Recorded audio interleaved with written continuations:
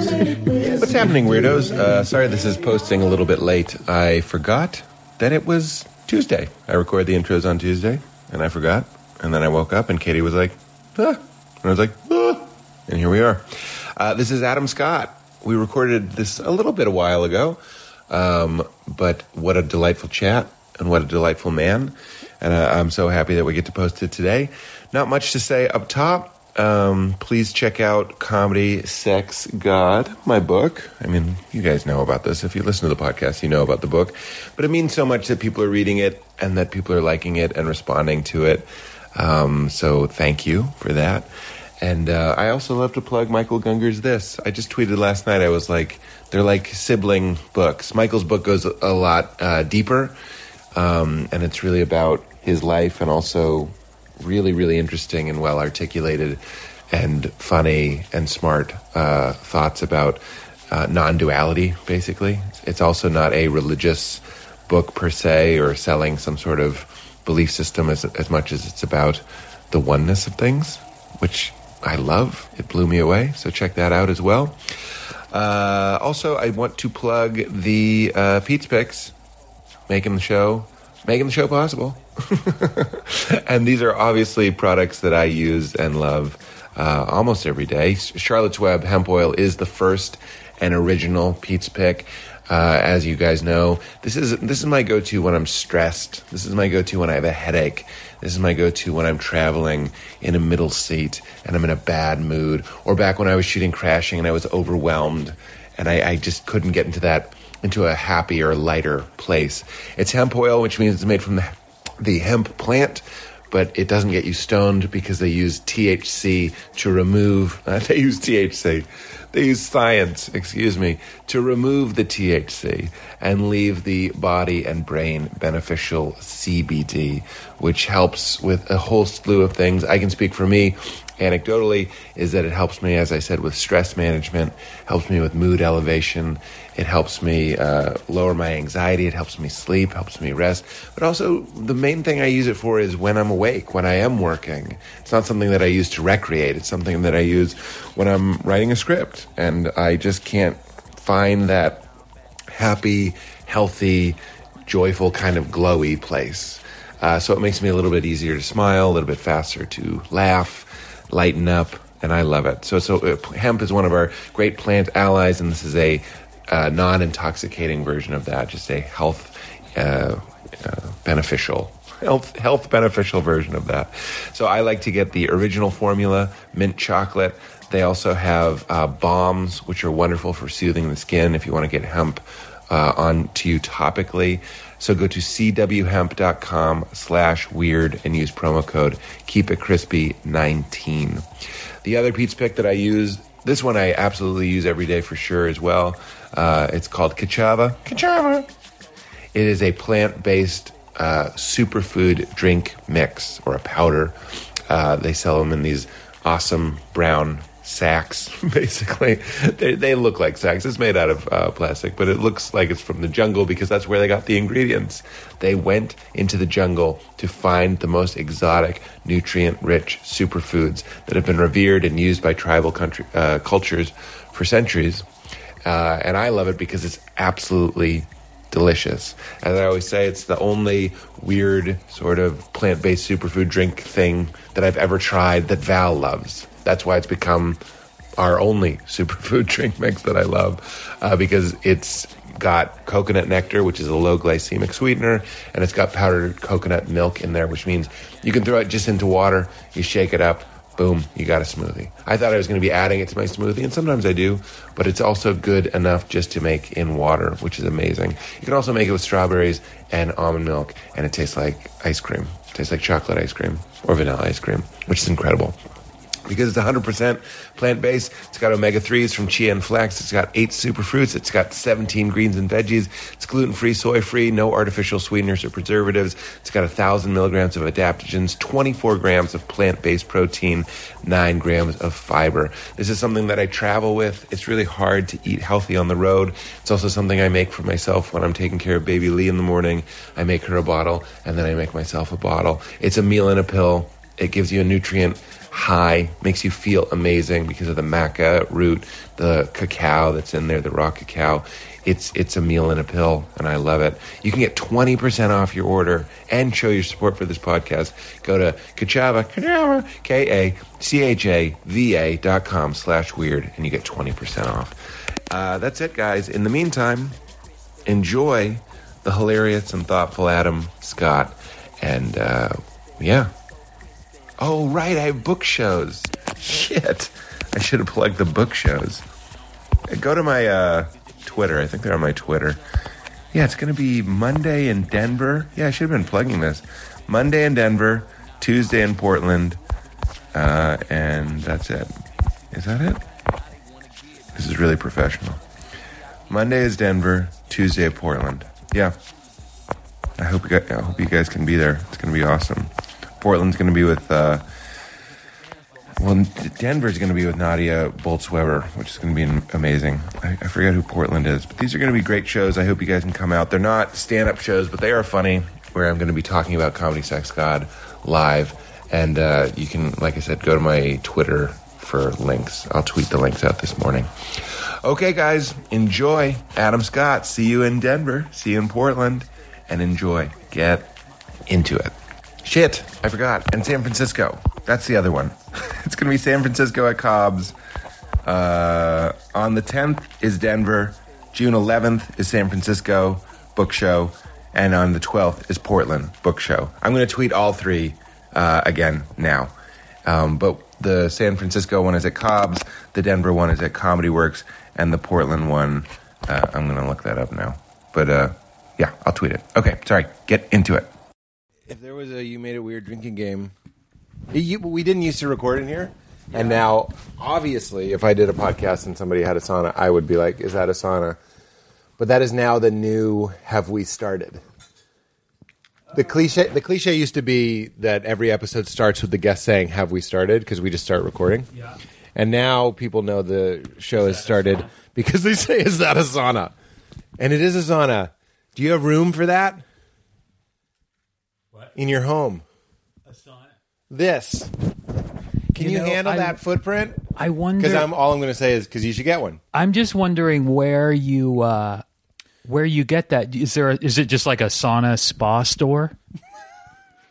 Saunas and spas? There's a place in Hollywood called Sweat Theory where you can Of course there is. Yep.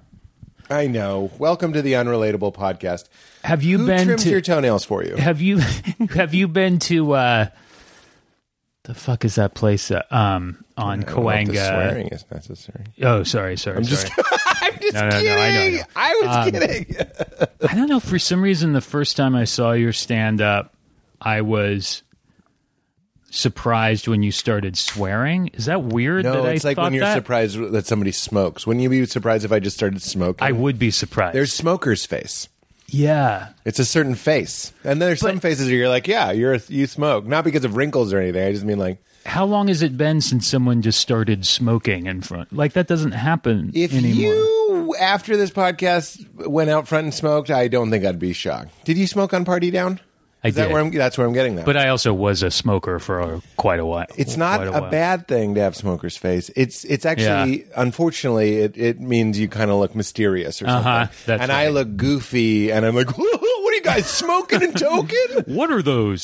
Marijuana cigarettes or regular ones? And it's the same thing with swearing.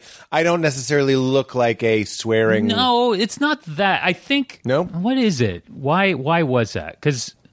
It's not because of your show, because I knew your stand-up before your television show and before your I don't know, who knows? But you talked about working clean on crashing a lot. You talk about that. Well, he was clean. That Pete was clean. But that's who I was for 10 years. It was very important for me to be clean, and that's why now. It's almost like it's a little bit childish, I guess, but I really kind of enjoy. Yeah, it's like somebody who doesn't drink soda. Let's say you grew up Mormon and you can't have soda, which isn't true. Shout out to the Latter-day Saints. A lot of them do drink soda. They love soda. They love a good soda. Oh my god, 7-Up. You know what's fun is drinking. I just named a soda. It's a root beer. How about root beer? You know what's fun is Drinking Soda with Mormons. It's the name of my autobiography. I'd buy it. Sure. Drinking Soda with Mormons. Just, you're joking, but I went to a Christian college. Yeah. And Christian colleges would sometimes have root beer keggers. Wow. Because, so you see the world I'm coming from. If you're in that world and you're binge drinking root beer because you're so outside of and apart from the world, you can imagine that once you're out, and I did have a pretty good go at booze, not to like the traditional problem place, but enough because it was my liberty. Yeah. And to the same extent, I'm still fairly attached to nobody tells me what I can say. Sure. Although I will play ball for corporate events. I'm doing one on Saturday. Where they're saying you have to be. And they're like, you have to be clean. And I'm like, I have no problem with that. Sure. I really don't. If they were religious and they were like, you have to be clean, I'd also be fine with that. I actually would be. Sure. I'd be like, sure. I want people to have the show that they want. But if I'm doing a show and it's just me and you came in a club and it's me, I love a good... Lately I've been saying cock a lot. Yeah. I love it. The big C. Calling people cocks. Oh, yeah. You fucking cock. For a long time, I really thought the most effective thing was calling a man a cunt. Yeah. And that's woman a classic. An asshole. That's deleted from Crashing. And by the way, you're here to talk about Crashing. Yes. Yes, I am. No, I do. We had Jamie call Jason a cunt. I do love and Crashing, and I'm bummed out that it thanks, man. Stopped. That's sorry a thrill. about that. I one time saw you in a Silver Lake restaurant and was too nervous to say hello to you because I'm a big fan of yours. Yeah, I know, but which of the Silver Lake restaurants? It was. I was there with Chelsea Peretti. Oh, and she said hi to you. Yeah, I know. That's Chelsea. Even worse. Oh, when and you're like, I'll just. That's a real Pete on Crashing move as you linger. Yeah. That's what that's coming from is those feelings of like, I can't just talk to him. And it's not because you seem like an elitist jerk, but I was like, what am I going to bother? Now I sort of have a better sense that there's a nice way to just say like, I don't want to bother you. I'm here with this person you know, and I really like your work. I still do the thing where even if I've already met a famous person, if I see them again somewhere, I just assume they forgot you. Do not remember me, so I don't go. I would never go say, what do you have to lose? Yeah. I don't care if you're 8 months pregnant. I'll never say, to quote Brian Regan, when's that baby due? I'll never say it. What I'll say is, I don't care if you're 8 months pregnant. I'll never ask if you're pregnant. Right. I'll make the joke. You can say that. And then they're like, no, I am pregnant. Have you been there when someone asks someone if they're pregnant and they're not? Have you been there for that? I have to think, Adam, that I've done it. I have to have done it. And it's just that same thing. Maybe you're just like me. We don't want to put people in that position where you go like, you don't remember me. Yeah. So let them say, what I'm saying is I like our dysfunction. I did it with Trevor Noah recently. I saw him at the party that I saw you at. And I went up to him and I probably did it to you. If we're being honest, I probably went up to you and was like, but you were so clear that you were like, hi, Pete. What? But if I go up to somebody and I think there's a chance. Yeah. I met Trevor Noah 10 years ago or whatever. Yeah. You just go like, Trevor, it's Pete. We met. Yes. Just tell them, do that all the time. Give them the chance to say, sure. Of course I remember, or whatever they want to say. And my wife is always like, you don't have to fucking say that. Why don't just go say hi? Where are you from? Santa Cruz, California. Fun. You know that? Have you played up there? Have you played at like the Catalyst, or have you ever had shows up there? I don't think so. Okay. But I've been in a lot of places. San Francisco, I bet a lot. Quite a bit. Quite a bit. Yeah, of course. Quite a bit. Is it near San Francisco? Well, it's like, I don't know, 90 minutes south of San Francisco. Do they have is it like the Jersey of San Francisco? Are you inferior? God, I hope not. Oh, did you see? Do they have that like, we're close to, or are they their own thing? It's a college hippie-ish town. Fun. Yeah. Did you see Us? I haven't seen it. Okay. I have a joke. Can I tell you the joke? Because you have Please. kids. It's not. I'm not going to perform a joke. I'm just going to tell you the premise of the joke. Either way, is people were like, when Val was pregnant, they were like, "Go out now, go out now." Yeah. What they should have been saying was, "Watch Abducted in Plain Sight now." Yeah, sure. Because when you have kids, I'm not really interested in someone chasing a child with scissors. No. That's not to say. No one. I used to love it, but now I can't watch Handmaid's Tale. Mystic River is off the menu, and you just become super sensitive. Of course, it's almost like your babies, and you just want to watch positive things. But now that I have preteens, I get want to watch kind of a charge out of watching children in distress. It brings you to life. Was it great? It's great. It's like I let someone ruin it for me, so I'm familiar with the whole story. Okay. That's how. Sorry, Jordan. He doesn't care. I love him. Yeah. And I love what he does. Yeah. But I was like, I can't. It looks so scary. Then somebody told me it's a Get Out level of scary, which is totally fine with me. I thought it was like he was going, okay, I did the psychological thriller horror-ish. You know what I mean? Yeah. And I thought adjacent. the way they cut that trailer, I was like, they're going like, nope. There's doppelgangers and they want to kill you. They do. I mean, I thought it was scarier than Get Out. Okay. But just as good, like an excellent movie. But it's weird because it's this guy that, not to say we're all in one circle of friends or whatever, but Jordan is a guy no, I don't know him well, but we all know Jordan. I wouldn't reintroduce myself to Jordan. You would? I would not. Okay. I would say, hi, Jordan. Yeah, which is a big thrill. Me too. It was big when thrill. he was just Key and Peele. But now he is a master filmmaker. I know. Isn't that weird? It's crazy. He just karate kicked through the wall. Yeah. And then he went through the wall. So he's in the comedy room. He karate kicked through some dry wall. Yes. And then he went in the other side and it was a cocktail party. Yes. And there's like Tarantino and all the great. And Scorsese. And he just picks up a martini, wipes a little bit of plaster dust off his shoulder, and then and it just rolled right into a new identity. Hi, guys. I'm over here. Yeah. I mean, and we're all looking incredible. through going like, you forgot your slide whistle. And he's like, I'm good. I'll take this Oscar.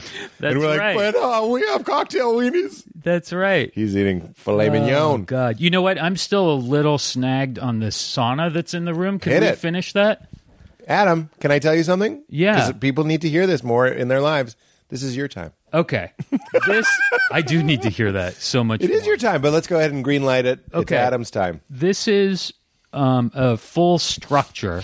Yeah, it's like two phone booths. It's like three phone booths. And it has even lights on like a kind of... It also has chromotherapy lights inside. What's that? They did studies with rats, unfortunately. Okay. I mean, that's how we learn. Yeah. That like exposure That is how to certain... we learn. That's how we learn. Anything. Through... That's how we learn math. How many dead rats plus how many dead rats? How many it's all rats. How many tortured rats? And then we built a bridge. It's how we learn how to play basketball. Rats. Well, I guess what I'm saying is I'm tipping my hat to the idea that that's fucked up. Yes. Sure. And yet I'm living in a world that benefits greatly from rats. From rats. It is because there is some sort of genetic breakdown that makes them similar to us. That's right. Which is what? I mean, the stats I have on alcoholics and stuff come from rats. Yeah. And addiction come from rats. So they're similar enough to us, which is, I'm jumping right to the end. Usually we talk about God at the end. Yeah. Science does such a better job showing the oneness of reality than religion. It used to be, it should be religion's job. And now we go, holy shit. Yeah. Look at how genetically similar I am to a rat. Yes. Look at how the movement of a molecule is similar to the movement of the solar system or whatever it might be. They're finding that shit, and they should wear some fucking brown robes with rope belts and shave their heads. They could make so much money. They could make, dude, they could. That's what scientists often joke. They're like, if I started calling the unified field God, I'd have a bestseller. And I'm like, well, we'll take a couple comparative mythology courses and do it from an intellectual place and write a bestseller. My daughter, what are you afraid of? My daughter over the weekend selling out probably was just my daughter was just saying, I'm not changing the subject as much as it sounds I am. Dude, you keep trying to talk about the sauna, and I just brought in unitive consciousness. I know. I've got to get back to that rats. sauna. She was talking. We were just driving, and she's like, "Have you ever taken South America and pressed it up against Australia and pulled Asia over? They fit like a puzzle piece." She discovered Pangea? Well, she learned it in fourth grade the previous week. And I was like, yeah, that's right. Isn't it crazy? And she's just sort of still absorbing because when you learn that that's what happened, and she was thinking, like, what if you were standing there when it happened and one leg was on one and one was on the other and they were moving up? We were just kind of sorting it all out. Like when you can be in 5 states at once. Yeah, Like exactly. those parts Or in like you're in South America and then Australia, and your legs, it's like it's slowly moving apart, and your one leg is on each. What did you say? I said, well, it takes millions of years, you fucking idiot. Yeah, and then you watched us again. Yes. These kids ask fewer questions. Yeah, you got to get them to stop asking questions. But, something like that could be turned into something mystical. That's right. That's all I'm saying. No. Don't think that wasn't a great point in break eye contact. I do think that. It was a great point. I'm going to say it just once. Science agrees that at one point everything was one thing, not just the continents. Oh, yeah. Everything. Everything. And that's what the Big Bang is. Yeah. The mystic says, I think that's worthy of a metaphor. Sure. And the mystic says, I think I can feel that more through ideas that might not be literally true. Yeah. But are stories and poems and music and sex and looking or shutting off your brain. And they're both after the same thing. Yes. It's the oneness and the unifying principle, the God particle, these ideas that we're all looking for. I've said it a million. Science is trying to photograph it. The mystic, hopefully, is trying to feel it. Yeah. The religious person is trying to sell it and use it to divide. It's fucked up. But your daughter is probably way closer than most people claiming to have some sort of spiritual understanding. Have you read Sapien yet? That's why no. Or Sapiens? I should just say no. Me too. It's I have next it. on my list. Me too. I have it. Yeah. It's sitting there. I think that's going to blow my mind. Yeah. But that's the beginning of. So Richard Rohr, who I love, he's a Franciscan friar. We're just jumping into God. Sure. Right? Who cares? But we'll talk about it at the end. And the sauna. Yeah. But he makes this brilliant point, which is what I imagine I will get in a deeper way from reading *Sapiens*. Mm-hmm. Is he's like his whole thing is the beginning of what we call Christ was the Big Bang. It's just the first incarnation. Sure. The spirit into everything. Sure. And he's like, if you look at the timeline of humanity, which is what *Sapiens* is about in large part, like how we've only been here for a nanosecond. Yes. In the big picture, he's like, most Christians basically believe that God had nothing to do or say or communicate for 14.6 billion years. Right, until humans. And then it's the most narcissistic. Yes. And it only gets more up its own ass the more you start dividing and going, well, we're right and you're wrong, and we're going to heaven and you're going to hell, and God loves me and God. But isn't that the reason that they're saying that narcissism, that the universe is 100,000 years old or 200,000 years old? I think that's one of the ways that. Yeah. But that is a. I think most people that grow up in the church probably didn't grow up in a church like that. Okay, that's like the Creation Museum. Yeah. Or dinosaurs and man lived at the same time. Or that God put dinosaur bones in the ground to test us, and they never existed. That is in my experience, that's a minority of even fundamentalists. Most fundamentalists don't really go even there. Fundamentalists. Well, I was a fundamentalist. It just means you believe that the Bible's literal. But you're not thinking the universe is a couple 100,000 years old. I did go to church in New England. Okay. And, see, I grew up with MIT a scientist from my father and is that right? And an ex-Catholic mom. So there was zero religion in my upbringing. So this is fascinating. But there was probably, and this is my original point, lots of the juice. If you had a scientific father, you're probably getting it under a different name. Yeah. And maybe even more directly. Sure. So when your daughter is talking about Pangea and really letting that into her bones or just into her imagination, which is very intimate, very personal. It's sort of getting into your cells at that point, a child's imagination. Yeah. That is pretty close to rapture, if you like. That's a rapturous experience. We'll talk about God. It's a good way to end. Let's talk about my sauna. Okay. Because here's the thing. I won't forget to ask you about God. Okay, good. I'm fascinated by saunas, by your upbringing too, because I know bits and pieces, and I of course know what I saw on the show, which I know veered close to your life, and so I'd love to hear more about it. But I do want to, because the thing that's interesting, chromotherapy in rats. Is it maybe supposed to be outside? Because it's an independent structure inside of an independent structure. Had the roof been peaked, maybe I'd go, this is for outdoor use. But this would puddle water. It would puddle water for sure. And there's circuitry, there's speakers in the roof and all that sort of stuff. So I would have to think it's indoors. Do you heat it up? But I've seen Rich Roll. Do you know Rich Roll? Triathlete. He's like an ultra marathoner guy. He wrote a book called Finding Ultra. He's great. He has one of these, and his is outside. Oh, okay. So you can put it outside. You just might want to. It's anybody.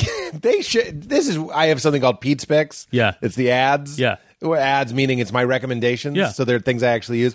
I've thought about asking Clearlight if they'd give us a promo code, but they're thousands of dollars. You know what I mean? Like you can't have a Pete Spec be like, "Hey, give it a try." Do you still use it? Every day. You do. Almost. You heat it up, and it heats up in 15 minutes. It's not that's heat. Great. It's infrared rays. Oh, so it doesn't heat up. It does get quite hot, but it's because you're getting hot and the panels get hot. But it's a dry heat. Yeah, like a sauna. It's not. Well, I think so. It's not a sauna. But most saunas, I think, are still not. They're not infrared saunas. It's actually getting hot. Yeah, with a wood stove. And you put the coals, and there's moisture. This is very dry. You can technically. I don't like doing it. You can bring your phone in there. You can bring iPad because all that sort of stuff. I like to leave it out. Sure, but it's just really the laziest way to exercise. And do you?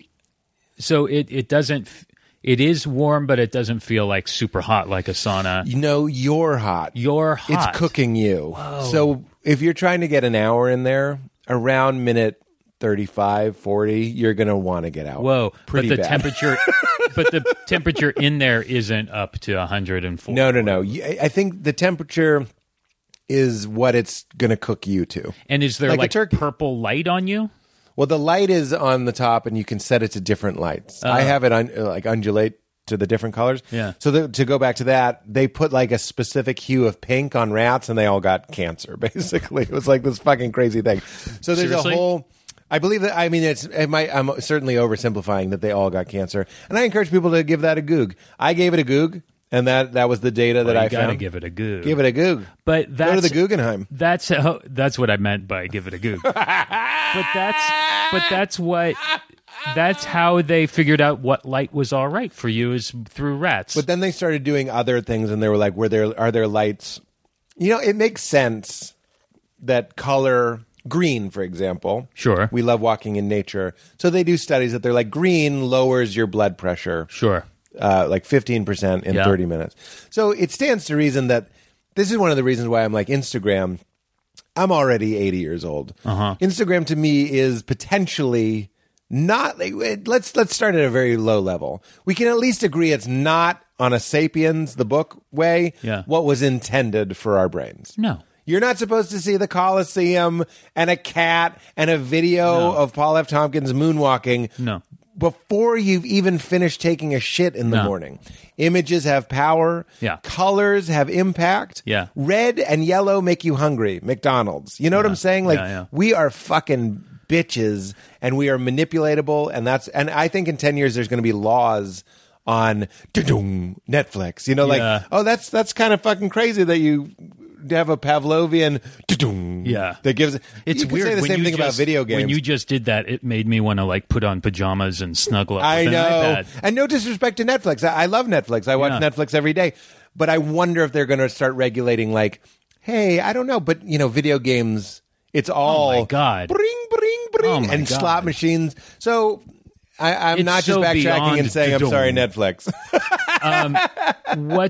But I'm just saying, I think when it comes to Instagram and lights and patterns, and Instagram, for example, will withhold how many likes or comments you get, and burst them in patterns that they've studied Is that right? are more addictive. Is that right? And this is coming from former CEOs of these platforms. You might get 1,000 likes right away. They'll parcel them out to keep you coming back to the app. Crazy. That's what I think I'm being real. Netflix, keep your da-dome. But what I'm saying is we're susceptible to those things, and some companies are manipulating that susceptibility to their advantage to keep us coming back.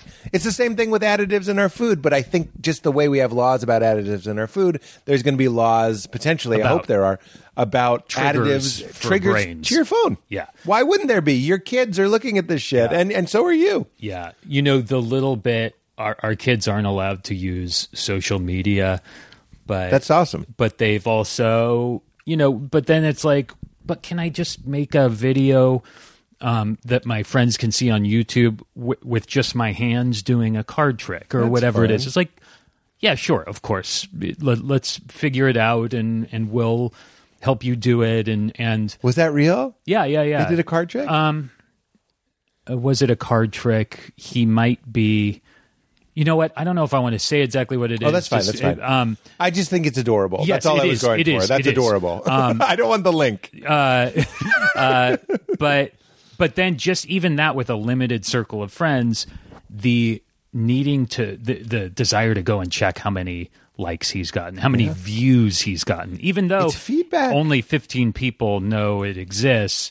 It's that immediate dopamine. Well, kids are getting in huge fight. I know we sound old. You didn't comment on my video. You see I know. that you have to comment. You look gorgeous, especially girls, I think. Yeah.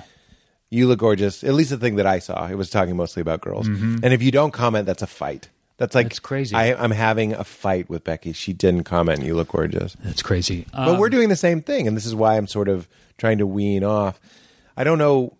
I'm trying to make peace with the fact that I like being a show person. I like getting laughs. Yes. So I have to call bullshit on myself. But what I want us to do, if I may preach, is I want us to do what we're doing consciously. That's all I want. If you like being taken advantage of and chasing that high, do it. Just maybe do it for 30 minutes. Yeah. That's still a pretty long time during the day. Try to use one of the restraint apps like Moment or whatever, or the one that's on the iPhone now. Try, because that introduces a little bit of like, and I think we should do this for all the things we're doing in our life, including my whoring myself out on stage. Yeah. Okay, that's Pete doing his whoring thing. Yeah. I love Pete. That's in his psychology. He needs it. It gives him life. It gives him energy. Yeah. That's okay. But let's not lay down our arms and succumb to it. Let's know that there probably is a more balanced, tranquil, peaceful Pete, and we can water those flowers too. Don't you think that's also something that just comes with maturity and getting older? Like I hope so. I'm now able to say, like, admit to the things I like and don't like and why I like them or don't like them. Right. And for a long time, even if I had awareness of these things that made me feel good or not feel good, I wasn't sure if it was okay. That's and right. a lot of it I kept to myself. That's right. Right? So I can't even imagine navigating all of that with these other kind of these Rubik's cubes that are myself. That's right. That I'm trying to that are getting keep the best afloat. of us. Right. How can a child? That's why they say about McDonald's. That's why I like the food comparison. If you take a play place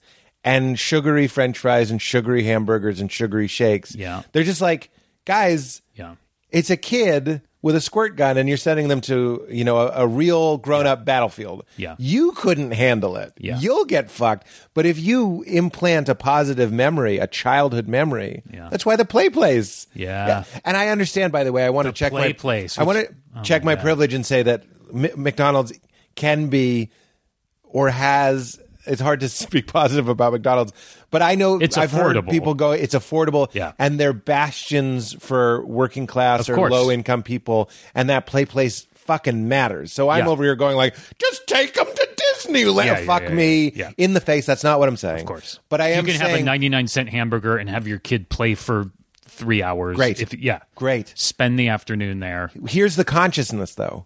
Know that corporation doesn't care about you. Of course not. That's consciousness. And also it employs a lot of people. I know.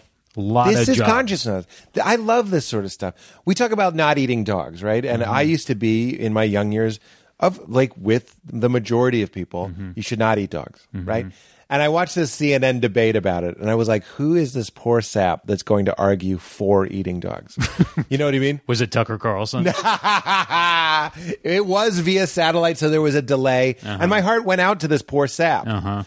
And you know what he said? What? He goes, guys, we kill, and he had the numbers, we euthanize, I don't know what it is, but it's probably like 100,000 dogs a day. Yeah. And you can eat those dogs. And it's just a psychological belief that you eat pigs and you don't eat dogs. Yeah. Pigs are smarter than dogs. dog meat is fine. People eat it all these places. And you saying don't kill dogs isn't being solved by not eating dogs. Yeah. We're throwing away dogs. Yeah. They're just being buried or burnt up or whatever. Burning them, and those could save lives. And I was like, shit. Yeah. I love Makes a lot of sense. someone standing somewhere that you're like, I'd never stand Fuck over yeah. there. And he's like, yeah, they're already killing 100,000. I'm making that up, but 100,000, give it a goog, 100,000 dogs a day. Those could be saving lives.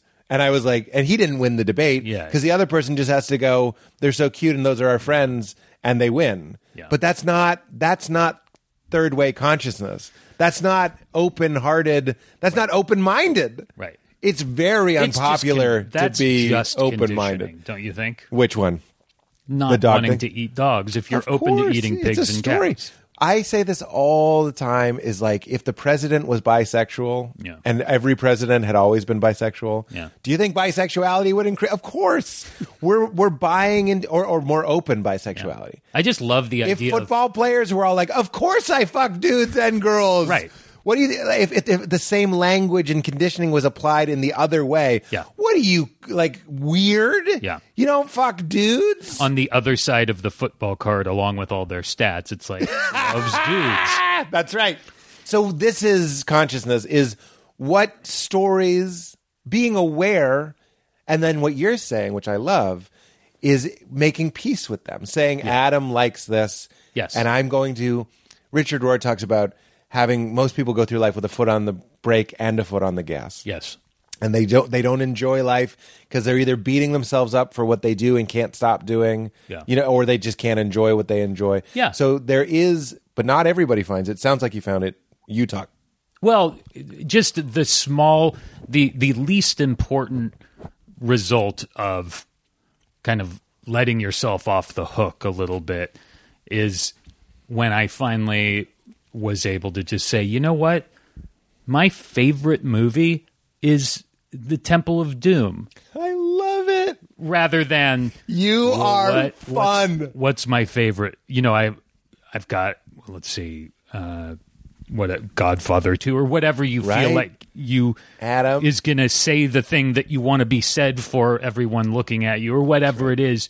When you're finally like, let me really think about it and think about the thing that makes me feel good when I think about it. Yeah. And that just kind of like just feels easy and feel, and it's so. Can I join you? I love the movie that Ben Affleck, The Accountant. Oh yeah. I loved it. With J.K. Simmons. And yes. I never saw it. Good cast. Yeah. Watch on an airplane. A lot of the home of a lot of these, like, less, like, I'm a little embarrassed. Yeah. Loved it. And you know what's fun about Judd is I go, I love The Accountant. And he's like, I love it. Yeah. He's a very positive guy. Just a little shout out to him. He's not and like. Judd's seen everything. He's seen everything and he probably liked it. And I'm like, now that I've made a TV show, I'm like, do you ever catch yourself being and I'll ask you, overly critical of the show? He was like, oh, that take sucked, or like I love Mission Impossible Fallout, and there's a scene with Ving Rhames, and I'm like, they chopped the fuck out of this. Like I wanted to be like, what was wrong that day? Yeah. Somebody was in a bad mood or something. Because I've seen it now a bunch of times. It's the scene where he's like, Ethan cares about you more than he'll ever admit. Sure. And they are on her a lot. Yeah. I'm not saying I think Ving Rhames is great. That's who it is, right? Yeah. I think he's great. I'm just like, was it a rewrite? You know what I mean? There's like weird angles. That movie's so deliberate, and there's like this weird kind of ugly over the shoulder shot that you're like, why did they use that? And I'm like, that might be the only time they had him say what they were looking for. So it's sort of taking me out of it. Judd's like, it doesn't. He's like, I just watch movies. Are you that way? He doesn't think about Judd. He doesn't worry about it. That's what he said. Huh? Just kind of lets it go. He can watch Fallout and just be like, fun. Yeah, I guess I can too, because I don't really. I just watch Fallout trying to figure out, like, because I listened to there was a podcast that Paul Scheer turned me on to where they interviewed. Wait, what? That was my Paul. Do it. Hey, Adam. I got Great. another. Perfect. First try. Do it. It'll be worse. Me and Manthuk. Yeah. I lost it. Great. It was okay. There it is. Me and Manthuk. It's too Leno. No, but the first Hey Adam was was very right good. on. I have beginner's luck a lot with that. there was some interview. I don't know why. What was the podcast? It was just some podcast where they interviewed Christopher McQuarrie for 3 hours talking about making that movie. Will you send me that I link? will. And it may even be longer. And he's talking about how they made that movie sort of on the fly. Get in the van. They went on location scouts and wrote the script according to their scout. Jordan Peele. Yeah, get Jordan Peele in the van. I believe it because I believe that Tom Cruise is one of those guys that's like, we'll make it work. Yeah. We'll make it work. And he does. But you watch that movie and you realize, we can talk about this movie a lot. Yeah. There's a shot that if it had been in a movie in the 30s, everyone would have gone to, and I'm not talking about the skydiving. I'm talking about when he climbed up the ladder chasing Superman and he gets to the top and Superman flies, I just call him Superman, and flies away in a helicopter. And there's a beautiful helicopter shot of Tom Cruise watching the bad guy get away. Yes. And it's this beautiful city. And you're like, well, that shot is got to be 6 months of planning and all this stuff. And it's like a nothing shot in the movie. It's just exterior West Side Restaurant, Seinfeld. Do you think about that? Because I think about that all the time. do. Of like things that if we could just show this to someone in 1922, they would commit suicide because it's so crazy. It is magic. Yes. When I explain the app Shazam to my dad, I might as well have been like, and we can turn lead into gold. Right. Which we can, by the way. It just costs a little bit more than looking for gold. We can turn lead into gold? Yeah. Wow. They figured that out. I'm pretty sure. Give it a goog. Yeah, I'm going to goog that up. I'm basing that on a Alan Watts lecture from the 70s. Go ahead and we should just have footnotes. So we've been turning lead into gold since the 70s? He said they know how to do it. It must be very costly. Like more expensive than gold? Digging for gold or looking for gold. Yeah. That's why Crashing was canceled. The alchemy of turning the lead into gold was more expensive. Oh, come on. Come on. See, now you need to cut yourself a little slack and not. Yeah, say that. I thought that was me giving myself slack because it was just financial. Oh, yeah, you're That's right. how You're I right. feel. You're right. Well, you've been a part of shows that have gone away. Yeah. I love Party Down. Thank you. Wonderful. Have you ever watched it? Have you ever just thrown it on? I haven't in a long time because it makes me sad because it went away? No, not because it went away, but just I guess but also because it was so fun and it's so long ago now. Yeah. It's like 10 years ago. Wow. Almost. So it just same with Parks. Watching Parks makes me a little. That was sad. also 10 years ago, wasn't it? Yeah, it started 10 years ago. It finished 4 years ago, I guess. So time kind of. It's like watching your diary. It's like a little. Yes. It's like watching a wedding. Like Val and I have to be in a very specific mood to watch our wedding video. Oh yeah, because you need to be in that French nostalgic. Yeah, because it is a wound to quote Mad Men. There's a tearing open of your heart to it. Even if it's a wonderful memory, it does kind of tear you open a little bit. Because the experience, you don't mind talking about Party Down, do you? No, you not at all. Raise your No. I'll talk about whatever. If you don't like talking about it. No. But when you did it, it was fun while you were doing it? It was so fun, but there was something more special about it because when we started it, we were all 100% unsure of what this was, and maybe even a little suspicious. That's like a Fallout turn. It seems so like it's the most pitchable show of all time. Yeah, I've written many one-sheet show ideas that reference Party Down, and you're like, every episode is a different this. Yeah, and that was the show that seemed so like we got it. It'll be these characters. Your love interest thing is established in the pilot. It's not like you just did it because of a location scout. Right. So I'm surprised to hear that. But the feeling was you were figuring it out? Or? Well, it was because it was something that they had pitched around a couple years before with Rudd in the lead role and Carell in Marino's role. And I forget who else. But this was like 40-year-old, pre-Office. Right. And it didn't sell. And then we did a homemade one in Rob Thomas's backyard, who's one of the creators, with different cast. But who was in? Jane Lynch was in that one, and you were, and I was. Are you a producer on the show? I was for season 2, yeah. Okay. But I wasn't like one of the creators. Okay, but you knew the creator. Yes. And he was like, let's do this. Yeah, so we did the homemade one, and then like... You shot it. Yeah. They financed it. Yeah, Rob just financed it, and we shot it in like 2 or 3 days. It was really fun.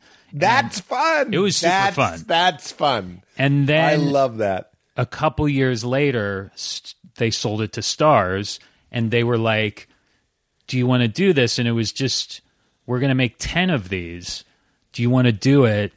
And it was, they had Marino and it was like, yeah, sure. But I think this was when where you were on network wise mattered. It's not like now where you can make something and if it's great, I was just joking. I was like, I was on stage. I was like, I love Pen 15. Yeah. It's on Hulu. You ever watch something and you're like, how did I find this? Yeah. Again, no disrespect to Hulu. No, 100%. What I'm saying is, it doesn't really matter. No. People will talk about it. You'll be on your Apple TV. Show me Pen 15. You'll go, oh, it's on Hulu. Yeah. So is Handmaid's Tale. So are a lot of great shows. It's secondary though. Like, where is this? Tubi? What network is it? Like, it doesn't even really matter. Well, let's call it the Mad Men phenomenon. Sure. AMC. Right. And now... Yes. You're on AMC. Similarly, I remember when Ham got Mad Men, and it was like, well, that sounds great, but AMC, like, ugh, sorry. I remember that time I wasn't in show business yet in that way. Yeah. But I know if something wasn't on a cool network, you'd just be like, yeah, bye. Right. So I remember being a little embarrassed, like when I told people about the show, kind of making excuses about Starz, which is so stupid. But so we started it. It's the Z. It is the Z. It's just the Z. I know. And I remember their headquarters were at the Burbank airport at the time. No. Yeah, so we went That sounds like a joke. No, that's like a great 30 Rock joke. At I have a meeting at Starz at the Burbank airport. Exactly. It is like a 30 Rock joke that would whiz by, and you'd be like, wait a second, that was really funny. And rewind. Yes, of course. So you met at the Burbank airport, and they decided to, based on this spec pilot, though. We started it, and it was fun, and then, like, immediately we were like, oh, no, this is special. This particular group of people has a real connection, and it feels fun. But we also felt like we're going to make this, and no one will see it. And so... Was that... debilitating? Did that sort of help? Because you were like, who cares? It helped. Let's do what we want. It just made us feel like it's us against the world. We're kind of sealed off. We're working in a bubble, and we're doing this for ourselves. Right. And that made it so special. And the first season came out, and no one watched it. We couldn't even get reviewed by EW, I think. Like, I remember we couldn't get any traction. And then we did season 2, and it was sort of the same thing. Like, it just felt like it was kind of this gang mentality. Like, we're like a street gang or something. Like, we're making the most kind of felt awesome like thing. a street gang. We kind of did. And like Jane toughs. Lynch is always like dance battling people. Right. Exactly. And we all had switchblades. Yeah, of course. So anyway, so then it got canceled, and it caught on later a little bit, but when we were making it, it was a really kind of unique cocktail of feelings, and that will never be again. Like, that specific circumstance and feeling, I'll never be in something and feel like that again, because it had to be a group of people who were basically unknown, that no one cared about. We're playing these roles which kind of mirrored that. Like, we kind of all felt we had a little bit of a chip on our shoulder about show business, because we were all like making this thing on Starz, and the thing was about being kind of dejected from show business. Right. And then through doing this, we all fell in love with each other and the show and making comedy. Right. And it was just a real thing. Like, whenever we all see each other still, it's a special thing. So that's why it's not exactly sad when I see it. It's just a lot of feelings. But anyway. No, that's beautiful. You were also enacting a fantasy that I think a lot of people in show business have. I felt a lot of sympathy for your character. Yeah. The person, I think all of us have, on some varying degrees, imposter syndrome and think that you're going to get a break. Yeah. And then next thing you know, we sort of, like in a weird way, love those stories. Yeah. Like Elton. I'm sorry, I don't know his name. Elton from The Cosby Show, working at Trader Joe's. Yes. Look at how we gobbled up that story. Yes, you're right. So we're obsessed with somebody being special and then not being special. Yeah. So you were doing that, and my question for you is, do you relate to that? I'm assuming you do. Oh, my God. You never really feel completely... No. Or I hope you do a little bit more now. Well, it's all relative, you know. Like 15 years ago, yeah, I would feel envious of where I am now, but I feel exactly the same as I did 15 years ago. That's so There's funny. no difference. Yeah. So yeah, that it was a very real feeling where we are on that show. I mean, Was I it hope a little too close to the nerve at times? Where you're Yeah. like, I'm playing a guy that like can't quite... Yeah. And everyone's like, hey, do the line. And Yeah. I know you know the show. I'm helping the listeners. And you're like, am I on a show that people... When I see Martin Starr, I want to go ordinary fucking people. Yeah. What if Oh, it was that's all... great. I know, Val, and I say it. It really filled a gap in our vocabulary. Oh, that's great. When you're at some sort of...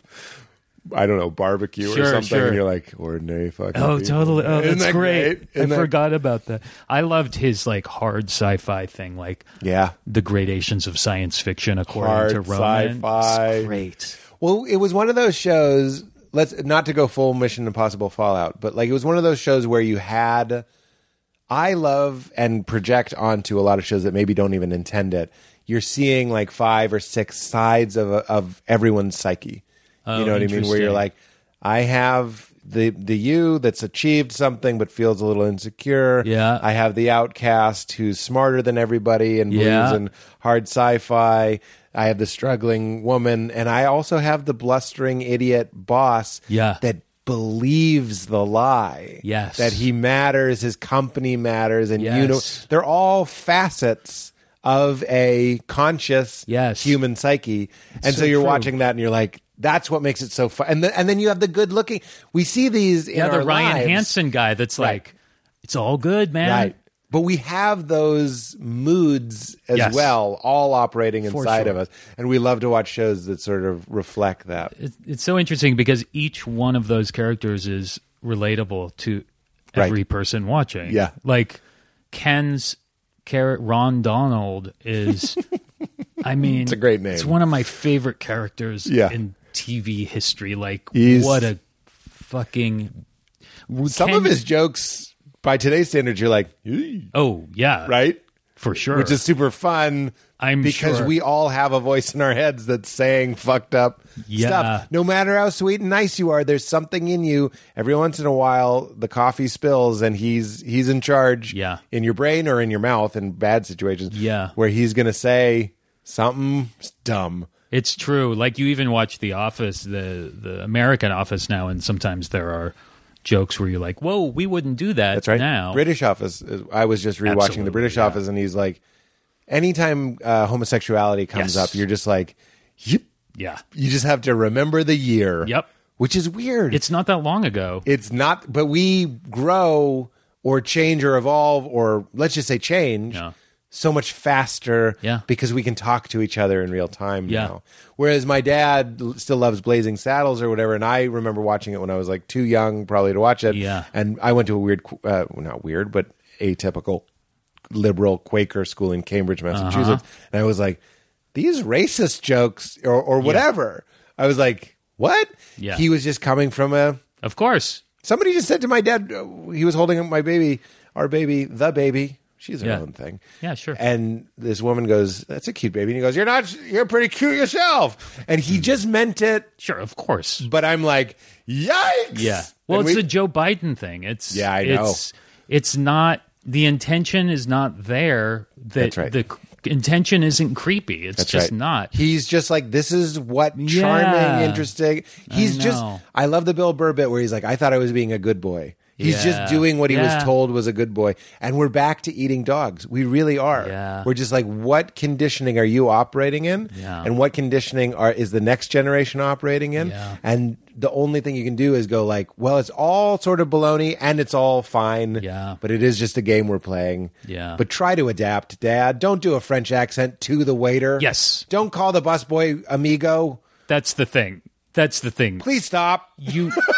You are of a certain age, so you're still there, but you still you can't do it. Don't atrophy. Don't do it, and don't like make a joke about it that tells us that you think it's all bullshit. Like, just stop it. It is all bullshit, and stop doing it. Yeah. Like the construct of society is make believe, but you're still being egregious. Yes, and even though there's no creepiness to it,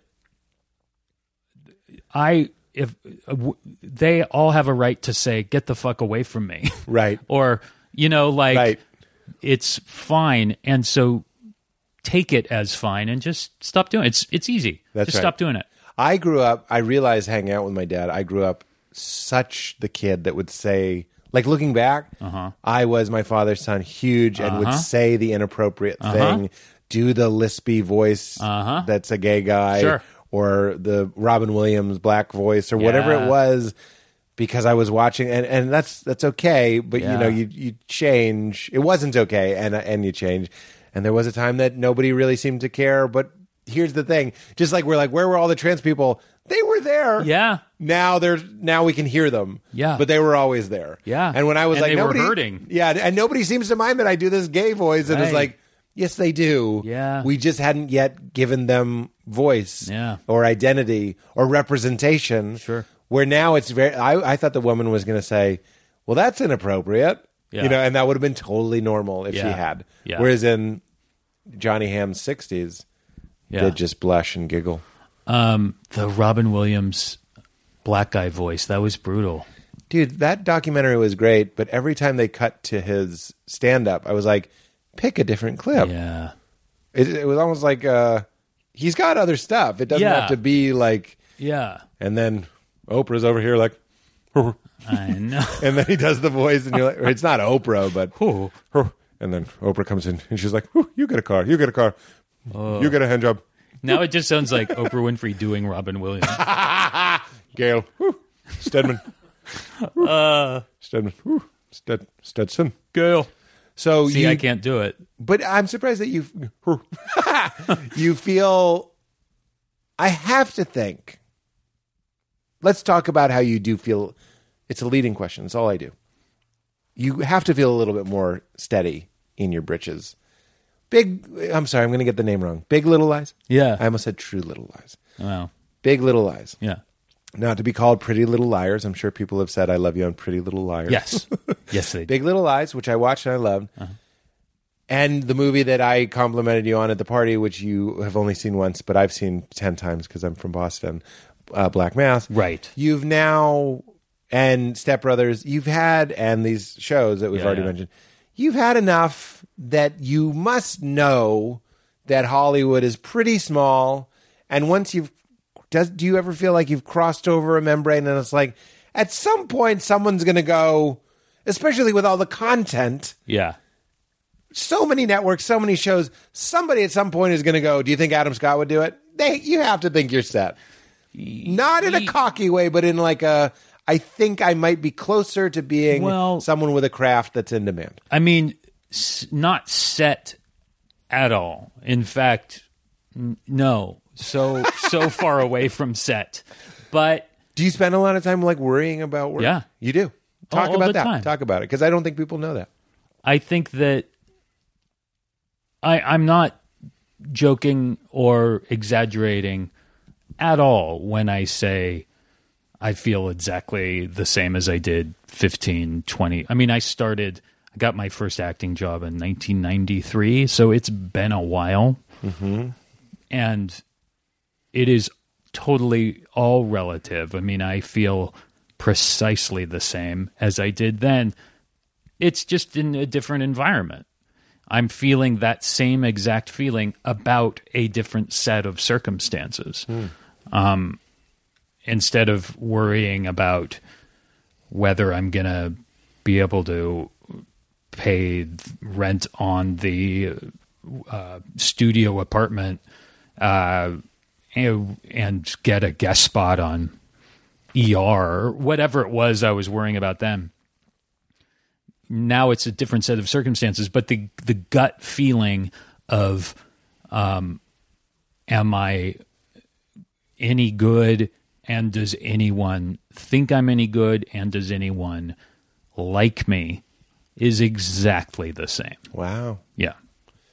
And in between jobs, yeah, we're waiting, cliche, waiting for the phone to ring. I think that's just built in. I think that. Do you hate the question, what are you doing now? Sure, because sometimes I'll be my dad. Parks and Rec canceled. What are you going to do now? Did the day after or the day of when crashing? I don't know if you guys ended it or again, but when it ended, did your dad say something to you that stung, or no? Was it fine? It's worse. He won't acknowledge it because he thinks it's a failure. So he'll act like it didn't happen. Oh God, yeah. So he'll talk to my mother about how I'm feeling, but he'd never feel comfortable going like, "Here's my fantasy." I love doing this in therapy. Like, just like, what will you have your dad say? He's go like, "How does that feel? Are you doing okay?" Yeah. But instead, it'll be like.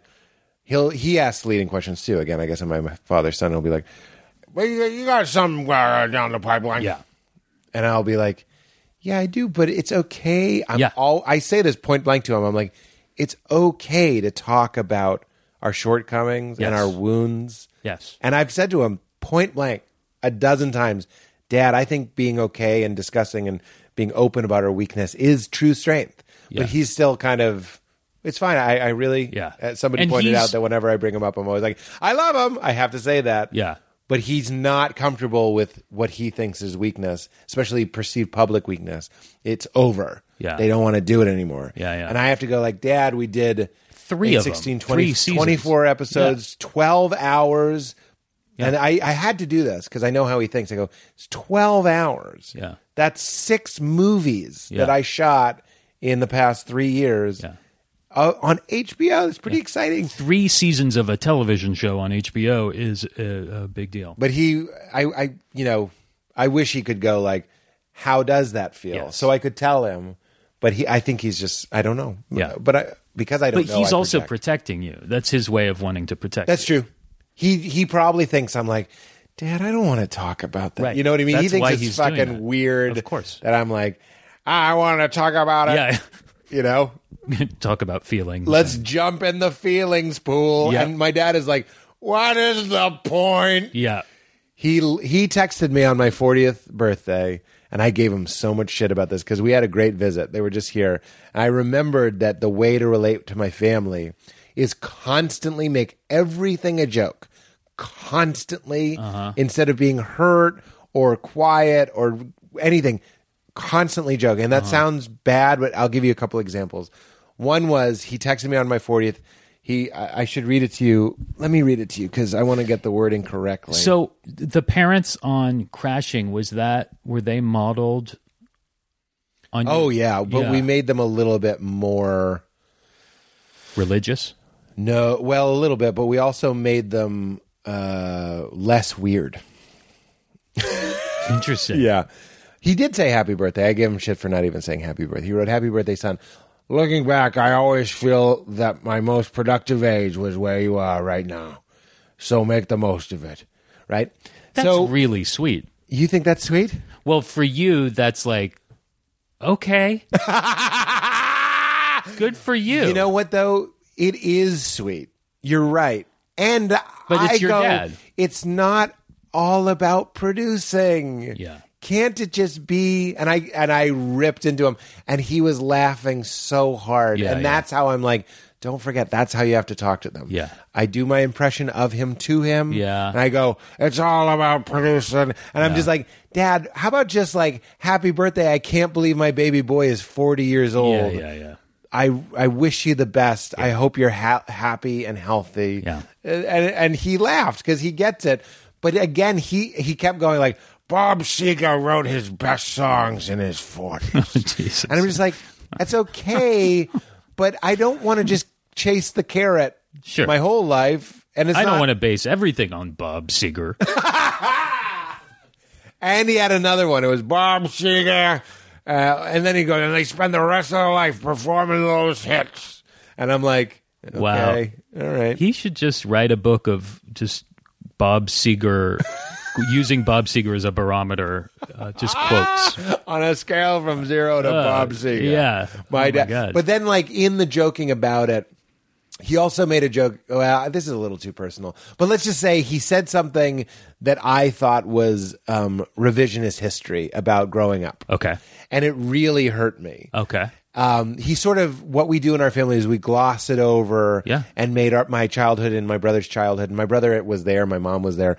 And he just sort of made what he does. He sort of spins it in his favor because he doesn't see any benefit in spelunking into feelings. So he said something. And is that a waspy? No, it's a Boston. It's a Boston thing. Working class. Okay. He's not as waspy as I even am. Okay. He comes home, covered in oil and stuff. He loves that stuff.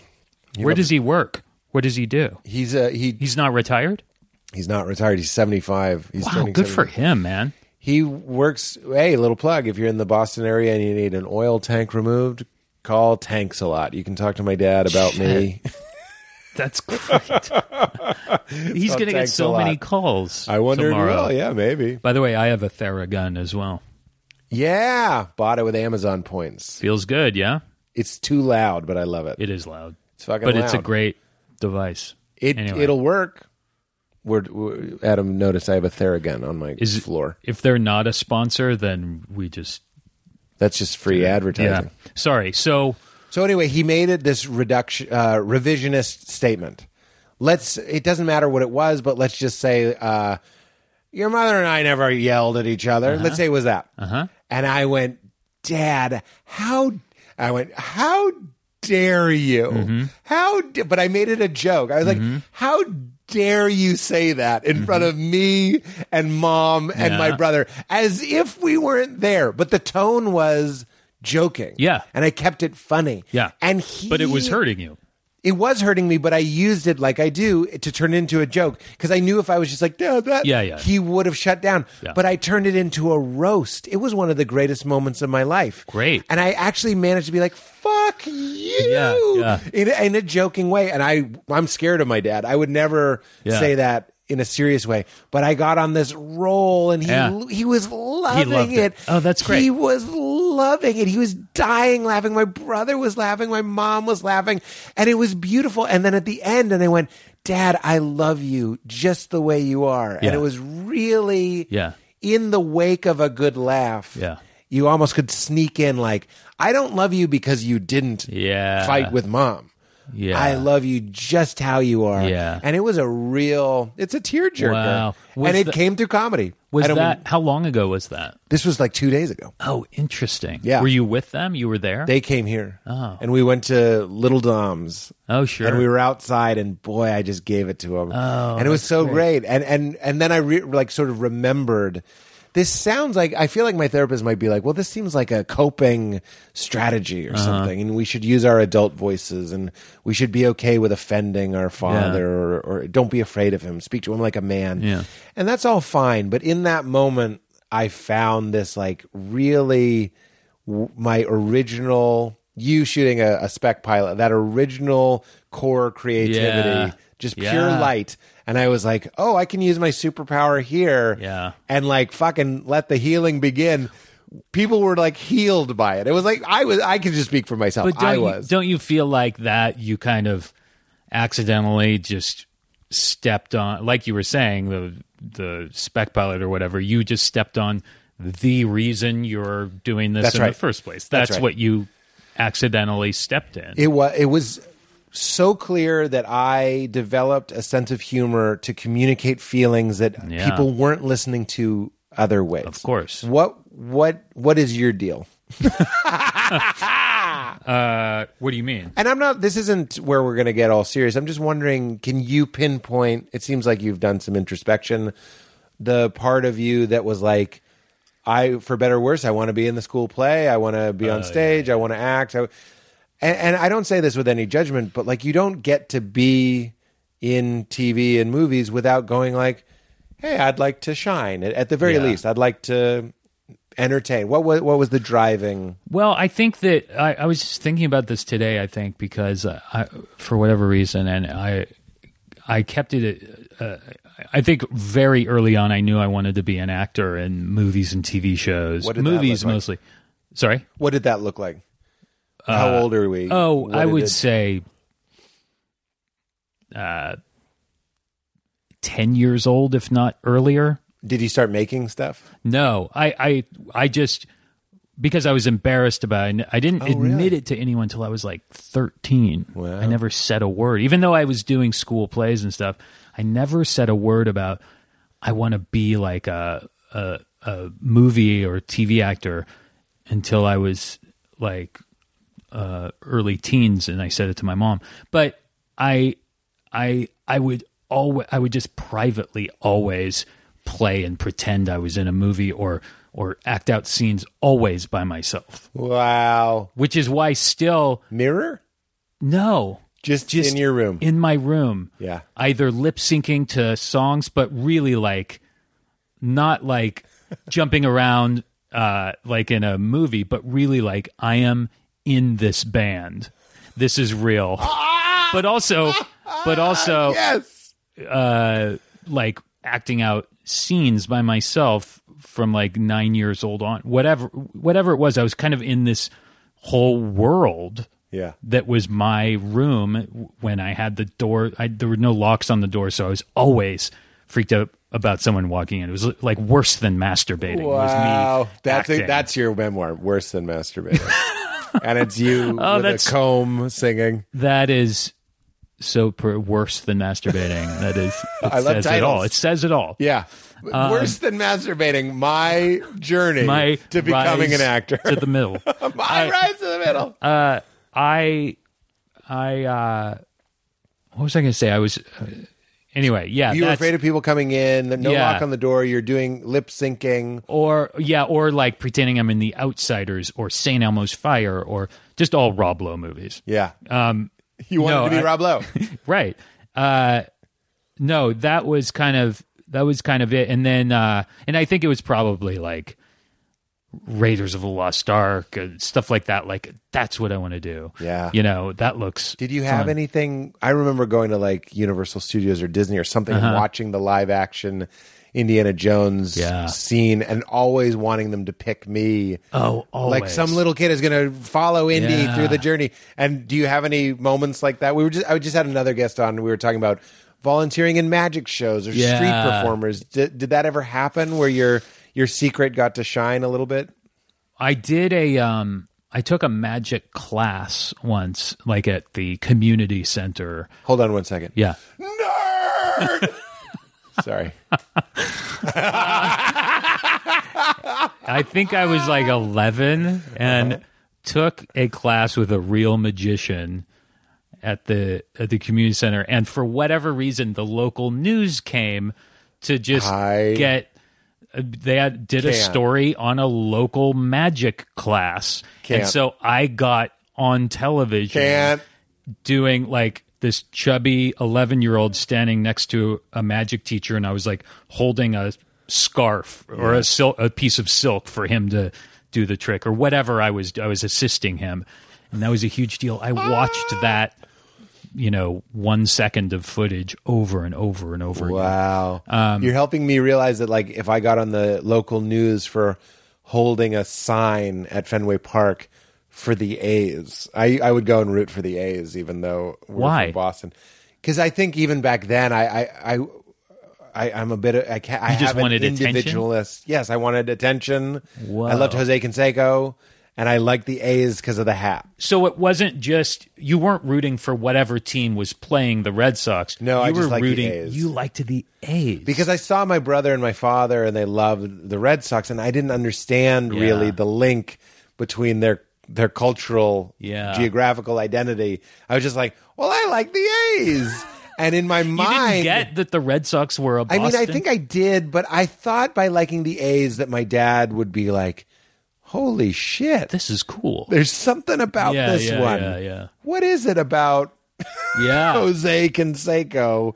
And I'd make a sign, and I'd get on the news and would stay up and watch the news. And you got on? To see. I don't remember if I got on, which means I probably didn't. But like, they'd film it. And would be like, oh, I'm going to be on the news. And that thrill, that was our YouTube, was trying to get on the local news. I remember that was also the first time it was that kind of rude awakening of, man, that news crew was there for like 3 hours. And not only was the story less than a minute, I was on television for less than a second. Yeah. Boy, this is a brutal business.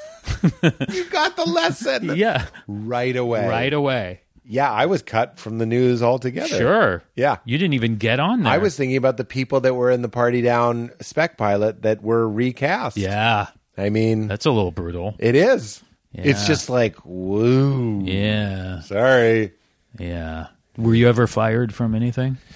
Showbiz wise? No, I don't think so. I haven't been in enough things that I was hired. So many things that I did was either I was writing on other people's shows, and I would get in trouble sometimes. Like I got in trouble for auditioning for something while I was on script. Oh, right. So I would get reprimanded occasionally for shenanigans like that, but never fired. Have you been fired?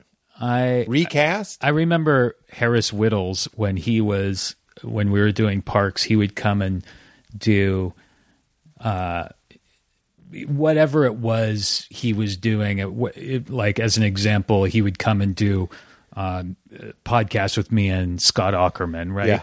But he was, I think, on script. So there would always be like a list of like, okay, as he's out the door, like, don't tell Mike you saw me here. But if you do talk to him, just tell him like you saw me in passing or something, but only if he says that. Like there was always right, of course, it's like having an affair. Yeah, on script, by the way, means you are gone for a week or maybe 2 weeks, and you're supposed to be writing a script. Yeah, I've always written fast, so I would write my script in 2 days.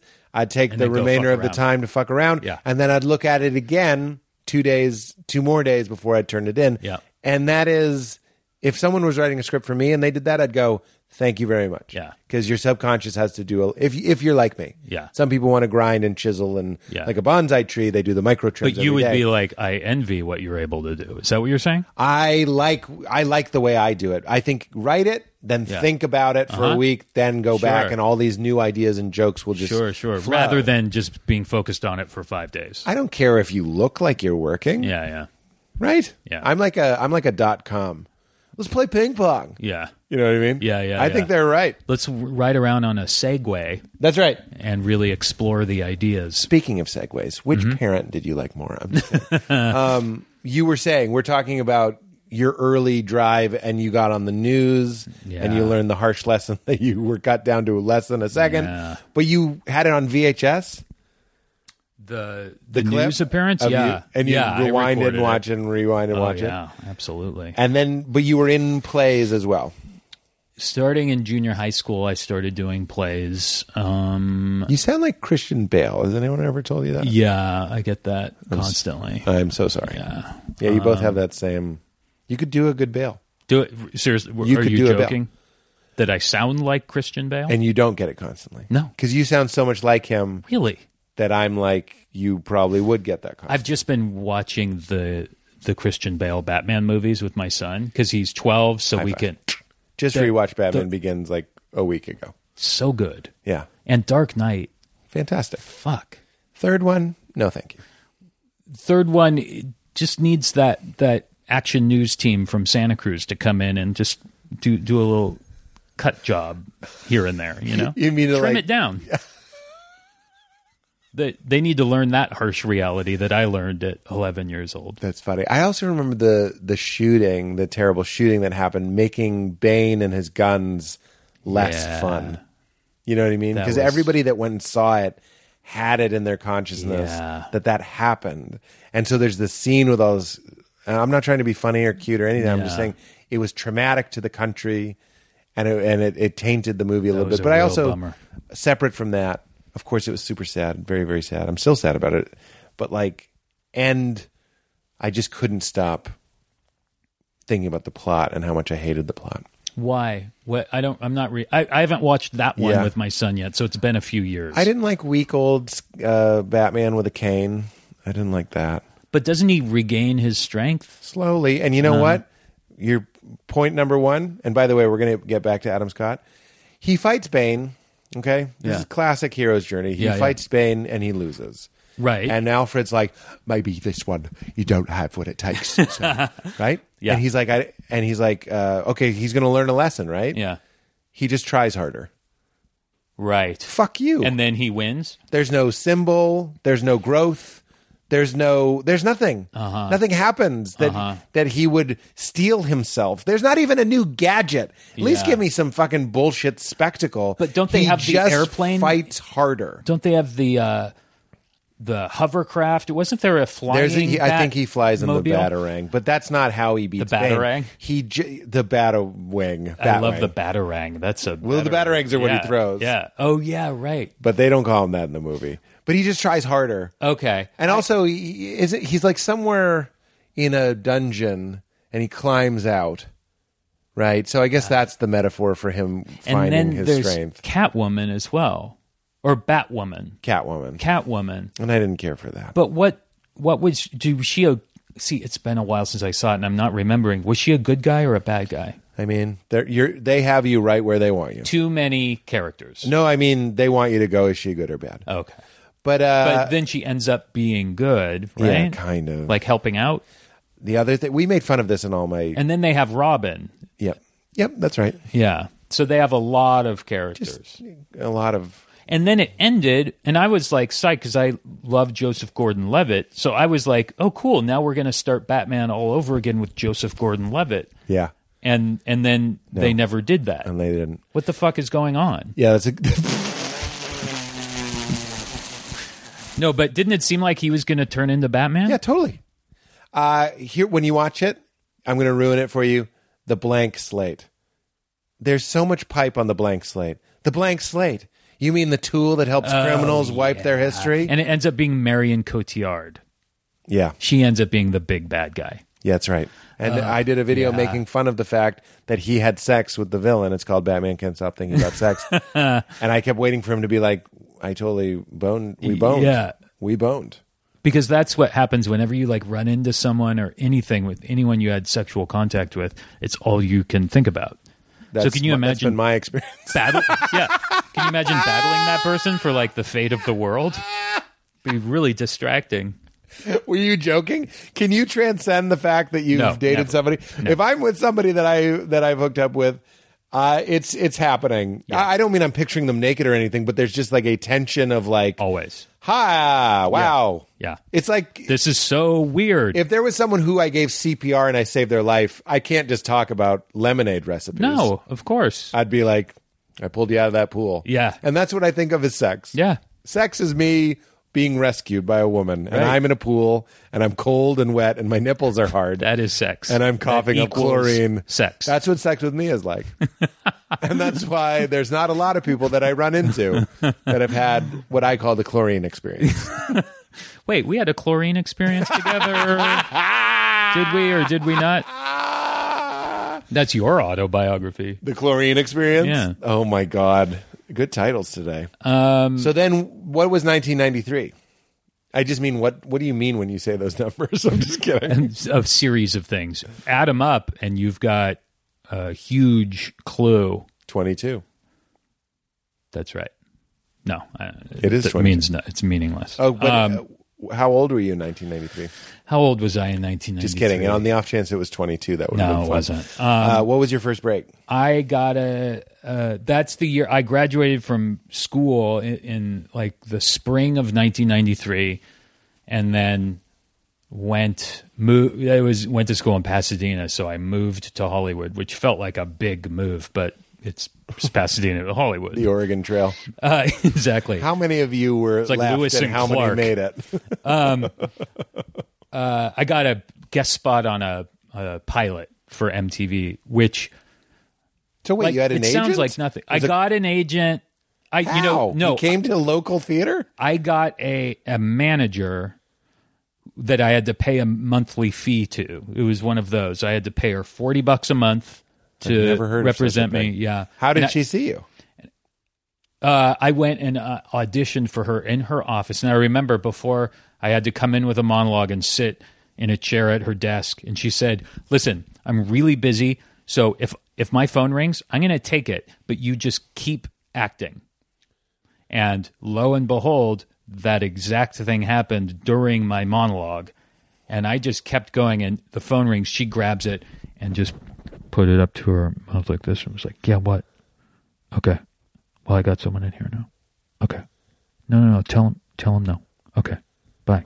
While I'm like, and then the night fell, and I was, like acting. This is like La La Land. Yes. I love that scene in La La Land. I never saw it. There's a great scene where she's auditioning and like she's really acting her pants off, and they're like waving someone in the door behind her. It's just God. like really well done. It's like that, except lower Worse. stakes. And you're younger, and it's terrible. So she was cool enough and to represent. Like, I didn't care about paying her. Like, I didn't care if it was. I guess it's unethical, but she was getting me auditions. Yeah, and she would get me these. She's like, I got you an acting job, and I would go, and I was an extra, and I would be like, I think I'm an extra, and she's like, it doesn't matter, you're on a set, and she was right. I was like, she was right. I liked being an I did a bunch of like music videos as an extra, but then I got a guest spot on a TV show, on a pilot for MTV. It was from called her. Dead. Yes. So I get this audition and I do well, and I got an agent from that. It's so boring. It's not boring. So I got this agent, Premier Artists Agency. Actually, they represented Alicia Silverstone at the time. I'm sure they told you that a few times. Yes. And I remember she was there once when I came by to like pick up a script or something, and it was pre-Clueless, but during the Aerosmith I videos. forgot about the Aerosmith videos. She was a huge deal.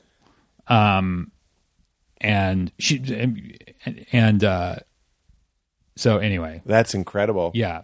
So anyway, they were very nice. Did you say hi to Alicia? I did. I met her, and were you crying when you met her? And yeah, I was crying. I was crying and dying. I wish I could pull out the rest of those lyrics. No, the rest of the song titles for the other, because she was in like 5 of their videos. I was also pleased. I think that's a lyric.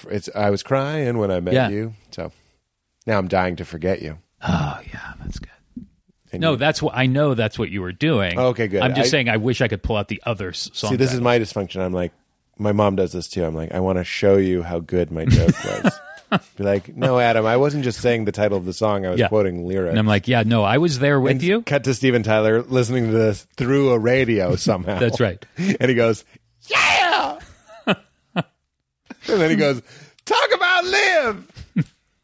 And then Robin Williams comes in and goes, I like that voice. Oh, I'm going to do that voice. Did Steven Tyler, when he's saying that about this podcast, is he holding a microphone with scarves hanging from it? No, he's holding a chicken leg that has on a microphone stand with scarves, and that's how he eats chicken. He goes, I'm going to have some chicken, baby.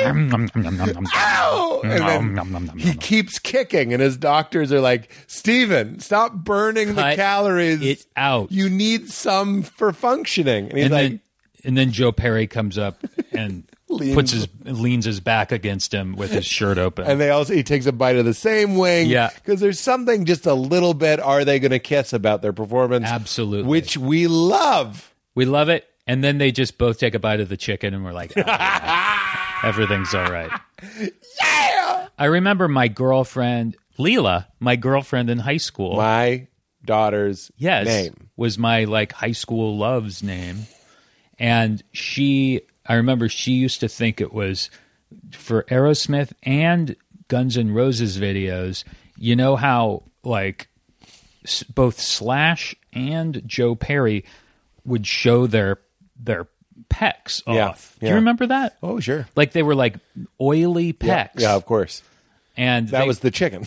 That was the chicken that they would end up eating. But she thought that was awesome. And I was always like, what the fuck?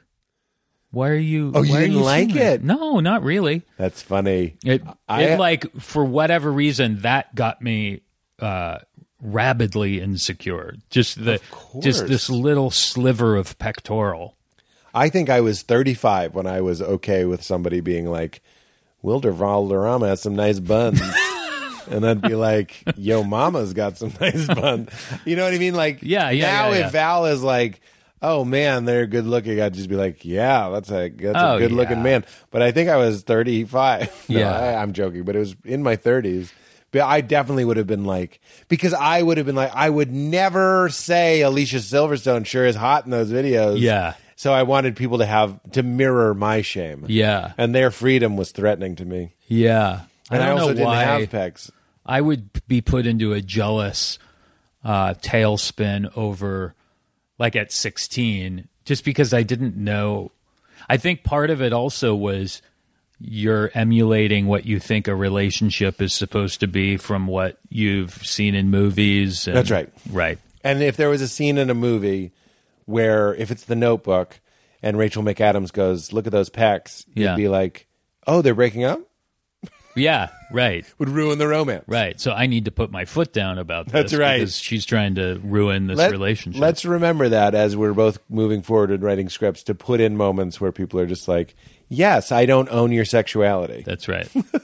I can like, no speak fooling. freely about Wilmer Valderrama's buns. I bet he does have nice buns. I mean, I can't picture them. 100% certain. But in a nice gray slack. Oh, yeah. Or just some low-hanging tapered jeans. Sure.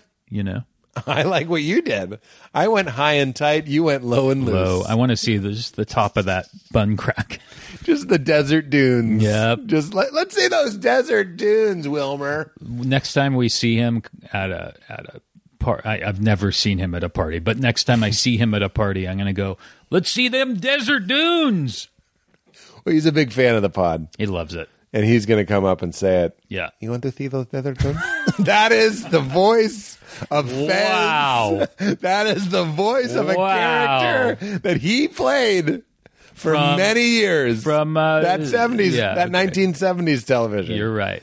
Now it's just occurring to me how racist that character was. I can't help it if my mirror is accurate. Wow. I'm holding a mirror up to that 70s show. That was a character on a TV show for like 11 years. I know. Did anyone ever go, hey, that's not okay? Nope. No. Fez, you know this, foreign exchange student. That's not even his name. Oh, that's the name of the character? They just call him Fez because he's a foreign exchange student. Oh, wow. And I just did Topher Grace's podcast, and I bet they took it out because I could not stop making jokes about Wilder Valderrama. Oh, really? And how he kept... I don't think I did the voice because I was being more thoughtful that day. But I kept going like, I'm so horny. Is that what he always said? Oh, I don't God. think I ever... It was a great show, but there was I mean, I liked it at the time. I'm sure it is great, but there was a formula to it. And whenever they needed a blow, Wilmer would say like, that cake is making me horny. Yeah, I really want to do the voice. Sure. That would have been a funny moment if I had done the voice for some of us and hurtful for others. Just do it again, and then you cut the shit out of this. Anyway. Oh, we cut it into like a real Ken Burns style. And you add music. We actually have an actor do a lot of what you say again. That would be great. We're going to get Bale. It up a little bit. We're going to get Bale. Christian Bale comes in. I bet you could do a great Bale. Yeah. Anyway, I got a Bale. You know, that could be something that you say while you're doing. I am Bale. Anyway, I'm Bale. So hilarious. No, not hilarious. I loved it. I loved it. What? We're talking about your break. You got on an MTV show. Oh, right. Anyway, you know what I was going to say, and then we can move on because we're at capacity. Year one of my career, and I'm taking a long time to even get through it. But the thing that blew my mind at the time is when I got this job on a pilot, and it was a guest spot on a pilot. It wasn't even like I was going to be on the TV show. But just the fact that I am going to be on television was so huge because I had grown up not interested in anything else, just going to the movies or watching whatever TV set was nearby. Yeah. That's all I did and wanted to do. So the fact that I was going to be on that was so huge that that of course I was disappointed when I was, and it was still intensely hard to get any traction and took years and years and years.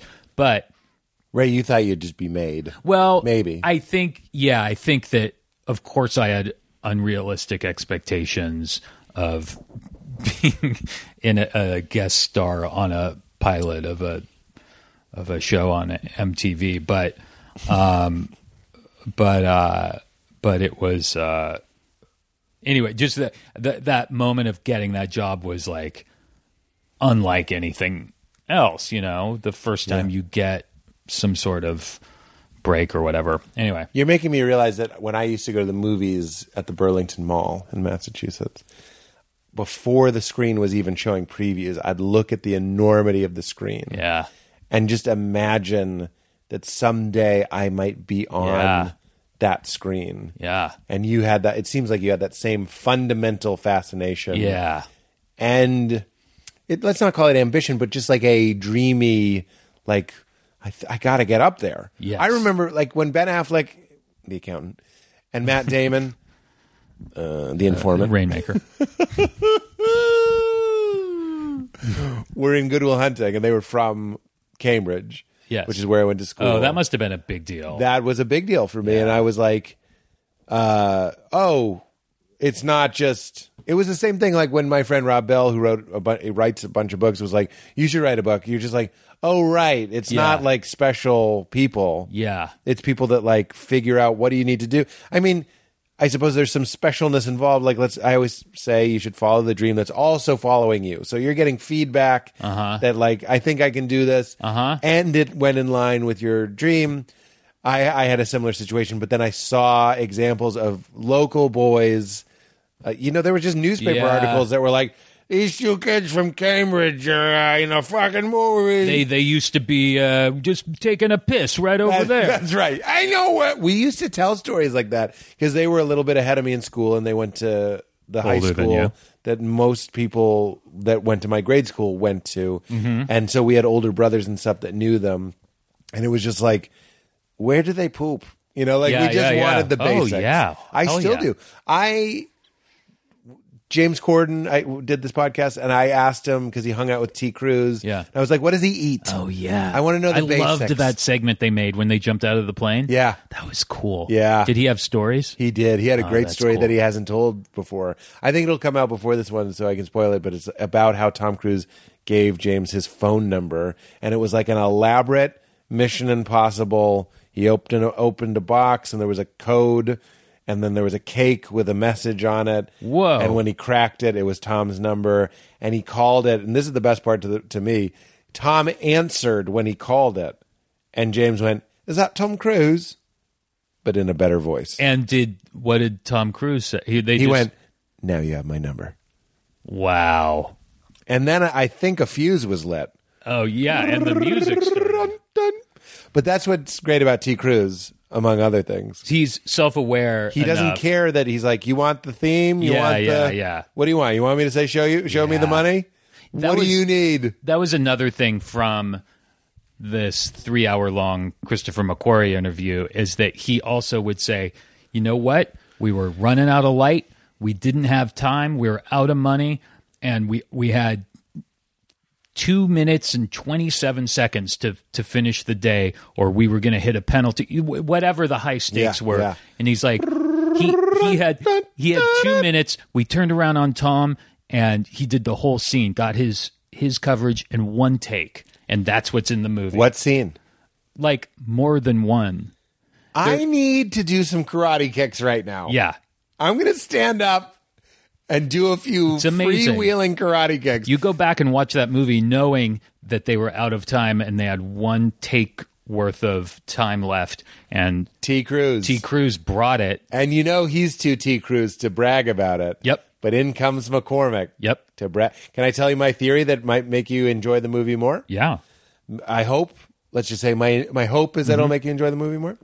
Is that life is an impossible mission. So we have all these movies like Coen Brothers movies where there's an unstoppable death character. Oh, no fucking Country. Miller's Crossing. I just saw it. There you go. No Country is another great one. Yeah, Fargo, Billy Bob Thornton. Yeah. I know that wasn't them, but they produced it. You know, they love the symbol of Raising death. Arizona, Raising Arizona. That's right. You can't stop death. It's coming for you. Yeah. Mission Impossible, you can't stop life. Yeah. That's so Ethan Hunt is a flower growing in a crack in a sidewalk in Chernobyl. He is not going to be stopped. He won't be stopped. He will figure it out. That's right. So just as death can't be stopped in the Coen Brothers movies, Tom is getting hit by a car and he gets up because every death makes room for life. Yeah. That's what's going on that's here. That's so interesting. And I remember isn't once that fun? On an episode of this show, you choose to accept it? Yeah, he said something. You said something that stuck with me when you were like, "There's a certain point where you just realize, like, whoa, every 100 years, all new people." That's what Ray Romano said. Oh, he said it to you? Because you said it again. I hope I footnoted him, but he goes, 100 years, all new people. Oh, God, it's fucking crazy, especially when you start getting a little older and you see all of your movie stars dying and getting old. You see your parents and their friends getting older, and you start realizing, like, this place, it's not long, and it just recycles and recycles. That's right. And those people that we see pictures of 100 years ago, they weren't thinking about the fact that their history, they're living, they're like, this is everything. I say this about Leela. Our future is her nostalgia. Yeah. So the phone that she'll remember as what I remember as like the Garfield phone. Yeah. Like the novelty Garfield phone will be my future. Yeah. So that's another perspective. That's another eating dogs moment where I'm like, the phone that I'm like, I look at it and it unlocks, although I don't have that phone. I'm just saying that's a thing. Yeah. She'll be like, that's my nostalgia. That's hilarious. Yes. Yeah. Isn't that fun? Like, this thing is going to be so corny. That's corny. It's corny now. You have an Apple Watch. Yeah. Not to brag, but NTB. No biggie. NB. Not to brag. NTB is not to brag. Not to brag. And NB is no biggie. No bigs. What was that? I wanted to. Oh, the Mission Impossible movie. 3 is great too. 3 is great. The J.J. Abrams one. JJ. I love the one where they're the tall building as well. I didn't like that one. You didn't? Why? I didn't like the villain. I wasn't compelled by the villain. Who is the villain? My point. Made, signed, sealed, delivered. guess I don't care. I guess I'm just looking to choose life. I'm looking for life. Villain in Fallout is fucking... It's great. Great. Fallout and the one before, it's the same villain, right? And I think that's the tall building one, though. Oh, it is? I just didn't... But the villain in Fallout is the same villain as the movie before. It's what's his name? But there's I don't want to do a spoiler, but there's a twisty villain, too. You're right. I'm right. I'm right. But because Fallout, I think, is... I'm going to rewatch it. It's... Now that you like the tall building one, I'm going to watch it again. The one before Fallout? Ghost Protocol is great. I'm going to rewatch it. You should. I've only seen it once. Oh, it's great. And that's not fair. And I went in hoping it would be like 3. And it was its own thing. I went and rewatched 1, and it's really fun. It's really good. It's really good. I can't get over that he catches his sweat with his hand in a way that would have made him topple. It's... Wow. You have just kind of this this impossible mission.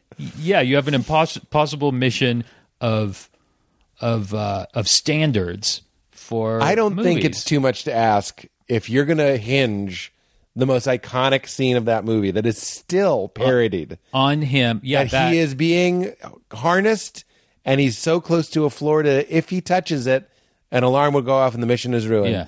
And a drop of sweat is coming, and they just solve it with an insert of his hand moving in a way that we all know, if you're paying any attention, would cause him to lose balance and touch the floor. How the perfection of T. Cruz. To me. I'm not, because you're not T. Cruz, I'm not surprised.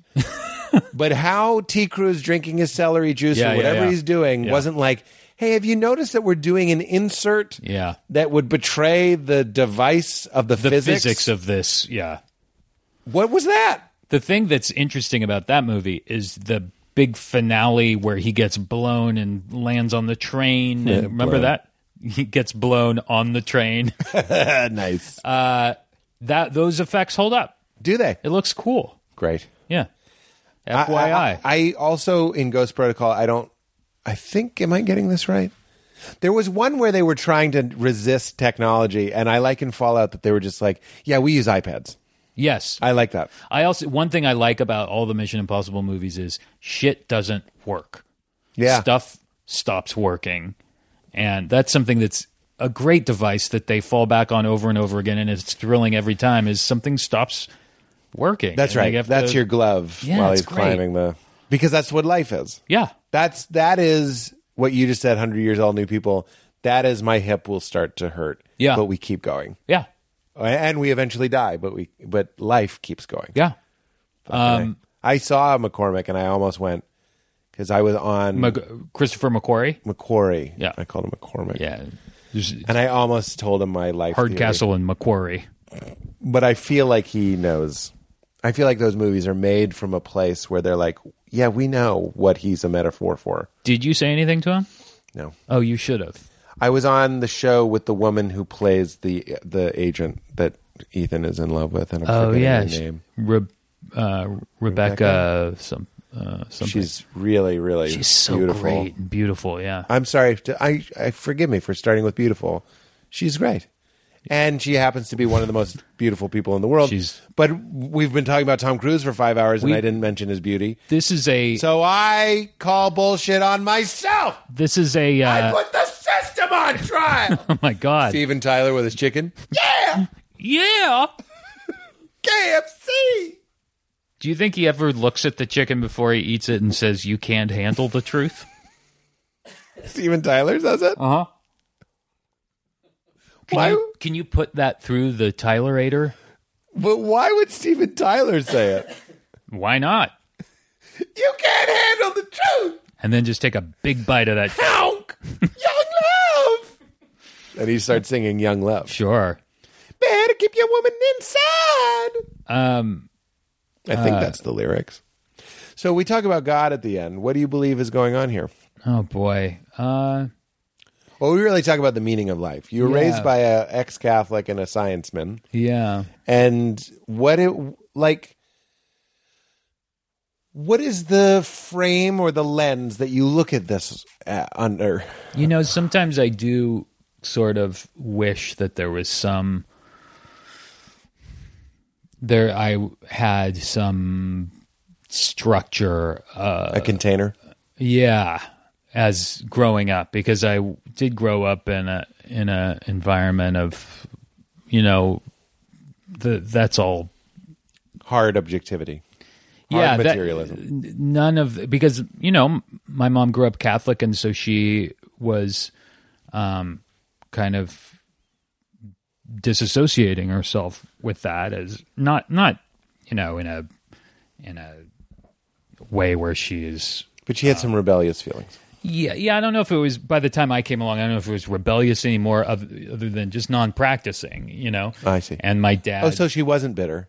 No. Oh, okay. No, it just wasn't... She didn't keep it as, continue making it a ritual and part of her life. We didn't go to church ever. Right. And my dad, the scientist, was. I'm picturing him with not. beakers. Did he have beakers? There were beakers. I used to help him.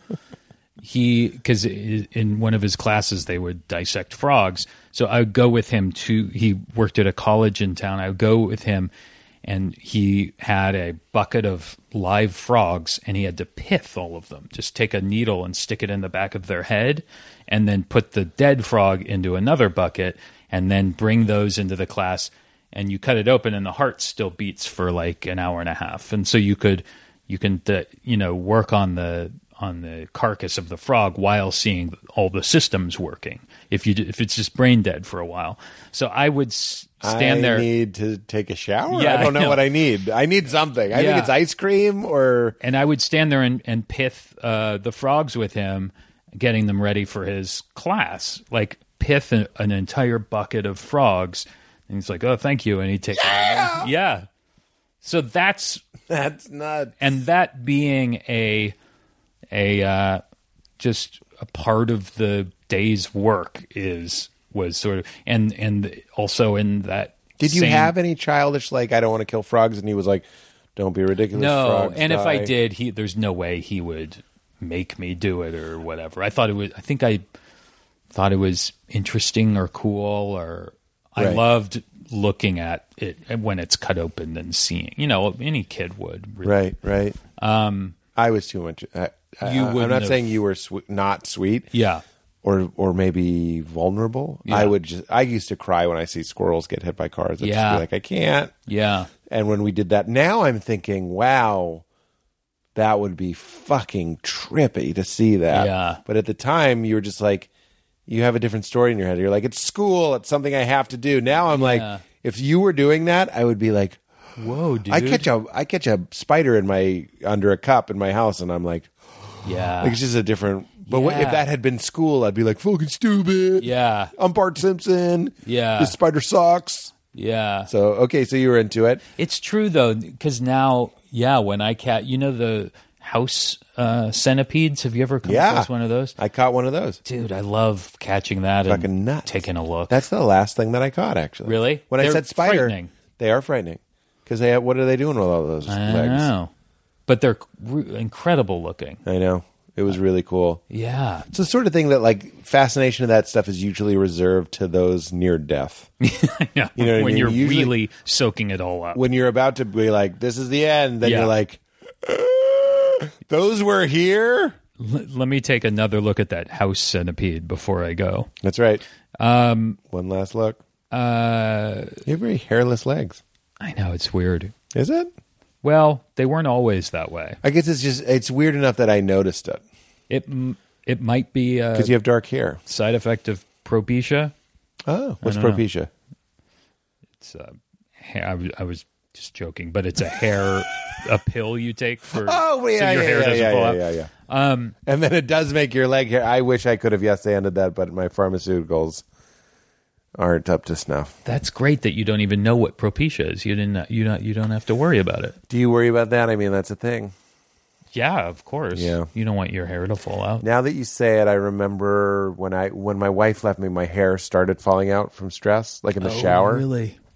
I think I wrote that into Crashing, but a lot of my weird, slow indie movie downbeats got removed. So were you married once before? Uh-huh. Oh, okay. I didn't know that was... And I'd look at my hands and I'm like, oh, great. I'm also going bald.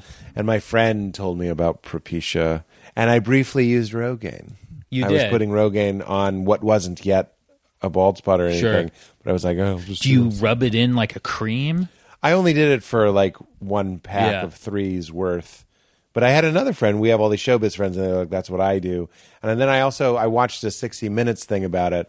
And there was one that was made from fish oil, and I just started taking that. But eventually, I just was like, "What are we going to do?"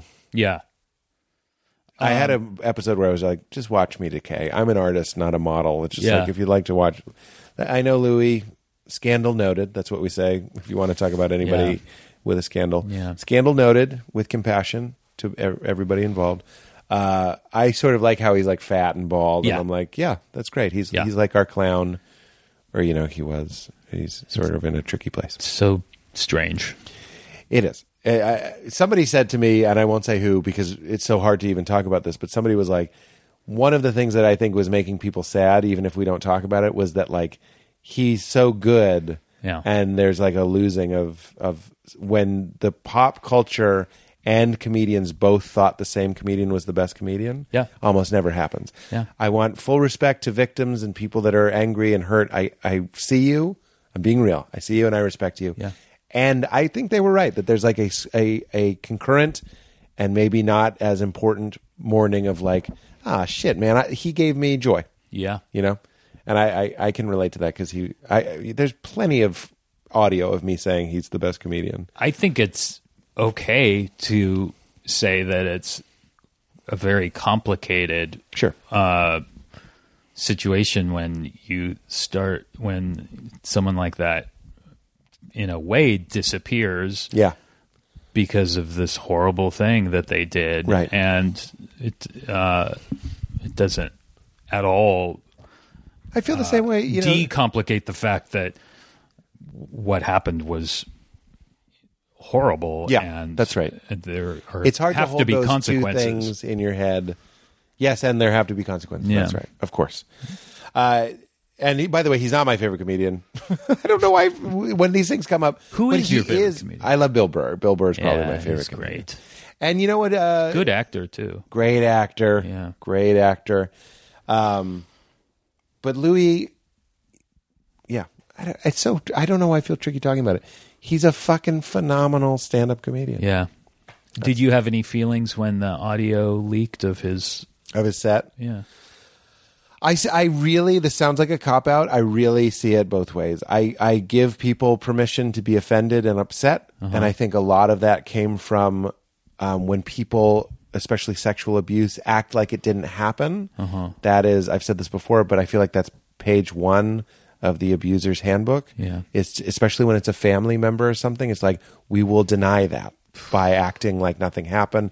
And that is an offense. And then I can also see that Louis, to other people, comedians especially, is a symbol of like, Jim Norton was making this point. He was like, it's not his job to apologize or grow. He doesn't have to do anything. He's allowed to do comedy. So to him, Louis is a symbol of liberty, of agency, of our creative freedom. And believe it or not, it's not a cop-out. I'm sitting in the middle. And I witness both sides. He can be dark.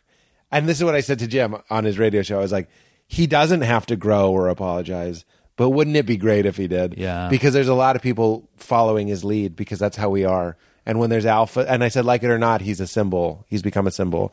So if he did, and he still may, and I don't think he'll hear this, but if he did, I'm optimistic and my heart is open to Louis. I'm like, grow and change, because there's or I believe he is growing and changing. I'm an optimistic person. I'd like to think he's growing and changing because that's what great suffering tends to do.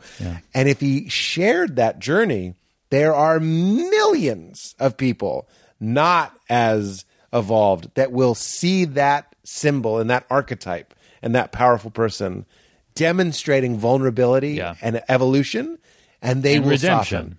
And they will soften, and that'll be a true redemption, and also not just an empty forgiveness. That'll actually be growth facilitated by suffering, which is what we're here to do.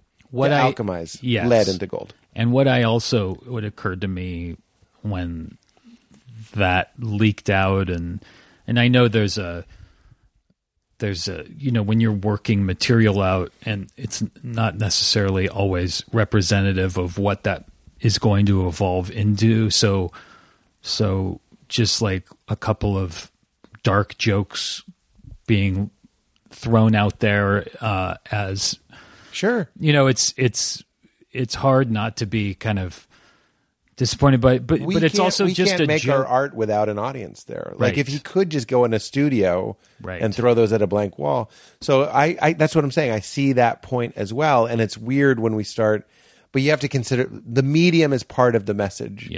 But do I defend his right to make jokes about whatever he wants? You're absolutely right. And I defend anyone's right to speak out, be offended.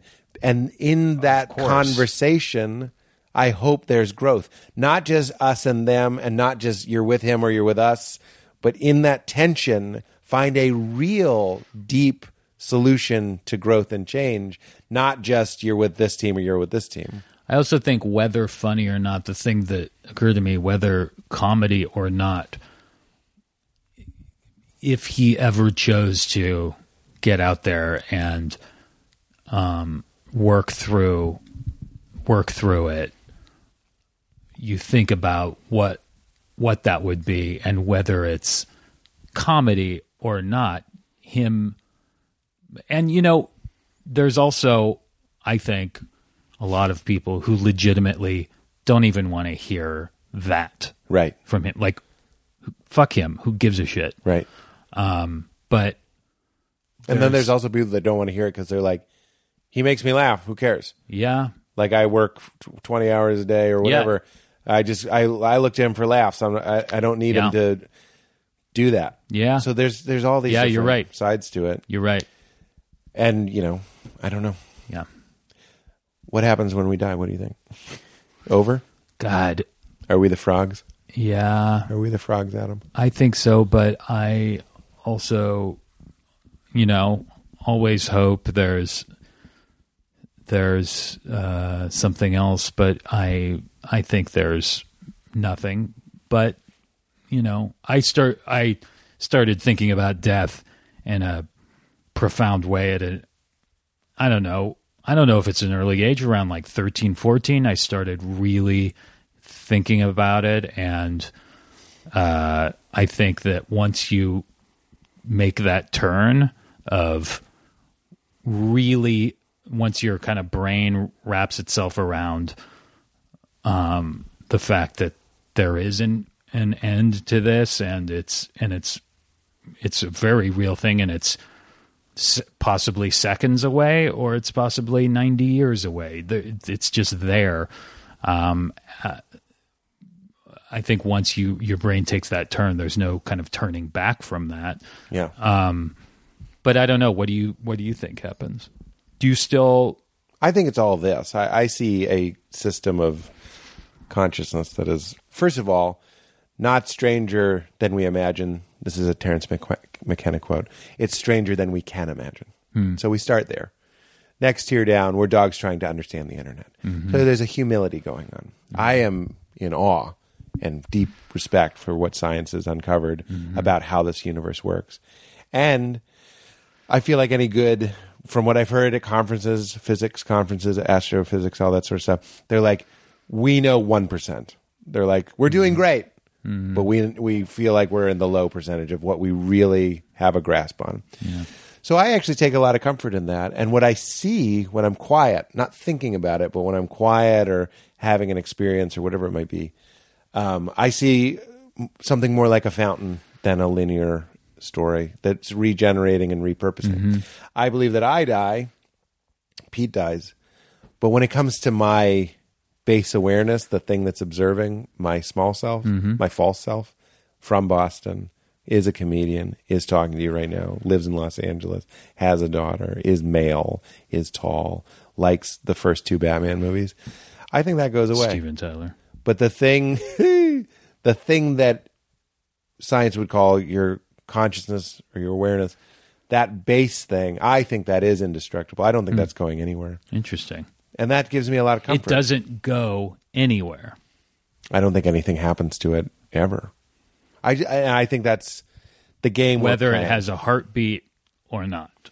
Here's what's important. Whether or not I know that that's what's happening, I think isness or thisness is, and it's just doing what it's doing. And it's playing a game. That's what Leela means, the dance of the universe. It's playing a game. It's doing what it does. It's lawful. It's unfolding just as the stars. So are we part of it. In Michael Gunger's book, he says we're as part of the earth and the universe and the solar system and everything as a tree is to the earth. He just says we may be the wireless upgrades, meaning we have this heightened illusion of separateness. Yes. Because of our brains and our advanced and we need it sense of self to survive. Yeah. It's important. But the truth is, just like we were saying, the singularity was one thing. I think I am a part of that oneness. And I don't think I can escape that oneness. Yeah. And I don't die and go into infinity. I'm a part of infinity right now. Whether or not my perception is that I live over and over, or that I this or that, or something that we couldn't even imagine. I think that's ego stuff, but I do think there's a spiritual reality that survives death, not in the way we were told as children, and may look very close to you die and it's over from your perspective. Yeah. But I think there's something at play that I say on stage, I wouldn't be surprised at anything. Yeah. Ramin Nazar has this great book where it's called What Happens When You Die, or After You Die, or something like that.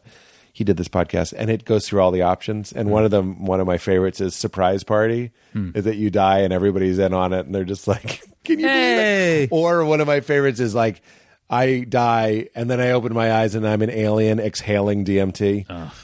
You know what I mean? Be incredible. What is weirder than waking up here? Yeah. Something weird already happened to you. Yeah. And I know we can study it and chop it and dissect it and rebuild it and bounce it and break it. But something fucking weird is going on here, and I'm open to a lot. Especially when you start, including nothing. You start having children, and you see that it's something that you another person made out of. You didn't need anything but yourselves. Yep, that's right. Your bodies. It's like a 3D. Your wife is a 3D printer. Yes, and the sci-fi of it is hard sci-fi. The hard sci-fi of it is far too much to even wrap your head around. Dude, when my wife was pregnant, and I've said this many times, so forgive me, weirdos, people listening, a cell went from 1 to 2. Yeah. And right there, something doubled in size because it was consuming energy. Yeah. Doubled its size and then went whoop, into 2. Yeah. And that's where we all came from. And that is the fundamental mystery at play. Something in its code, we call it love. Yeah. But it's the attraction. This thing that we're in is attracted to itself. Yeah. And it wants to be, and it's fucking. We can call that impulse whatever you want. You could call it God. You could call it whatever. The source, the energy, the pulse, the electricity, whatever you want to call it. But there's something on the lowest levels that we can study that is fucking itself. And I said on stage recently, I'm like, we are God's cum shot. Like, and it's called the Big Bang, man. Yeah. It's the Big Bang. It's not a polite move. It's an erotic, sexual... A sexual explosion. Yeah, it is. Also, and we've been fucking ourselves ever since. There's that other... oh, wow, that's the Batman and Joker. Yeah, that's my painting. Did you do that? I did. That's awesome. They're friends now. They've always been friends. Is that what happened? They became really close? No. But you can't have forward without backward. What did you think of the Joker trailer? I think it looks good. I'm still cautiously optimistic. Yeah. I think if anybody can do it, Joaquin Phoenix can do it. Yeah. Because you know what the third Batman was supposed to be, which brings us back to my bias noted some of the things that detracted from my enjoyment of the third film. The third movie was going to be Heath Ledger in Arkham Asylum escaping. It was going to be the third Joker movie. But instead they were like, I don't know, Bane? And we're like, oh, great. I have no emotional ties to this. That would have been so cool. They just made they worked with what they had. But what did you want them to do? Recast the Joker? No, I sympathize. If we want to, get out of our fandom heart space and just be like, what are they going to do? And I love Christopher Nolan. I love Christian Bale. And that there's a part of me that even likes that movie. It's just so much more fun to be like, fuck that movie. I like Bane a lot. But I just wish they had a little more. If they leaned into him, like I don't think they needed Marion Cotillard, and I think if they made Bane a more kind of power, because he ended up just being a pawn of this larger thing. There were a lot of ways to play Bane. Yeah. And they didn't really do any of them. Because the Joker being this agent of chaos and being... he's a symbol. He's a metaphor. Yeah. He's never forget you could die at any second. Yeah. And his monologue about like the narrative. So we don't eat dogs. And he goes, and he says this in the movie, a group of gangbangers get shot and nobody cares. And he says, because it's all part of the plan. Yeah. The plan being the story. Yeah. The story being the lie. Yeah. The lie being society. Yeah.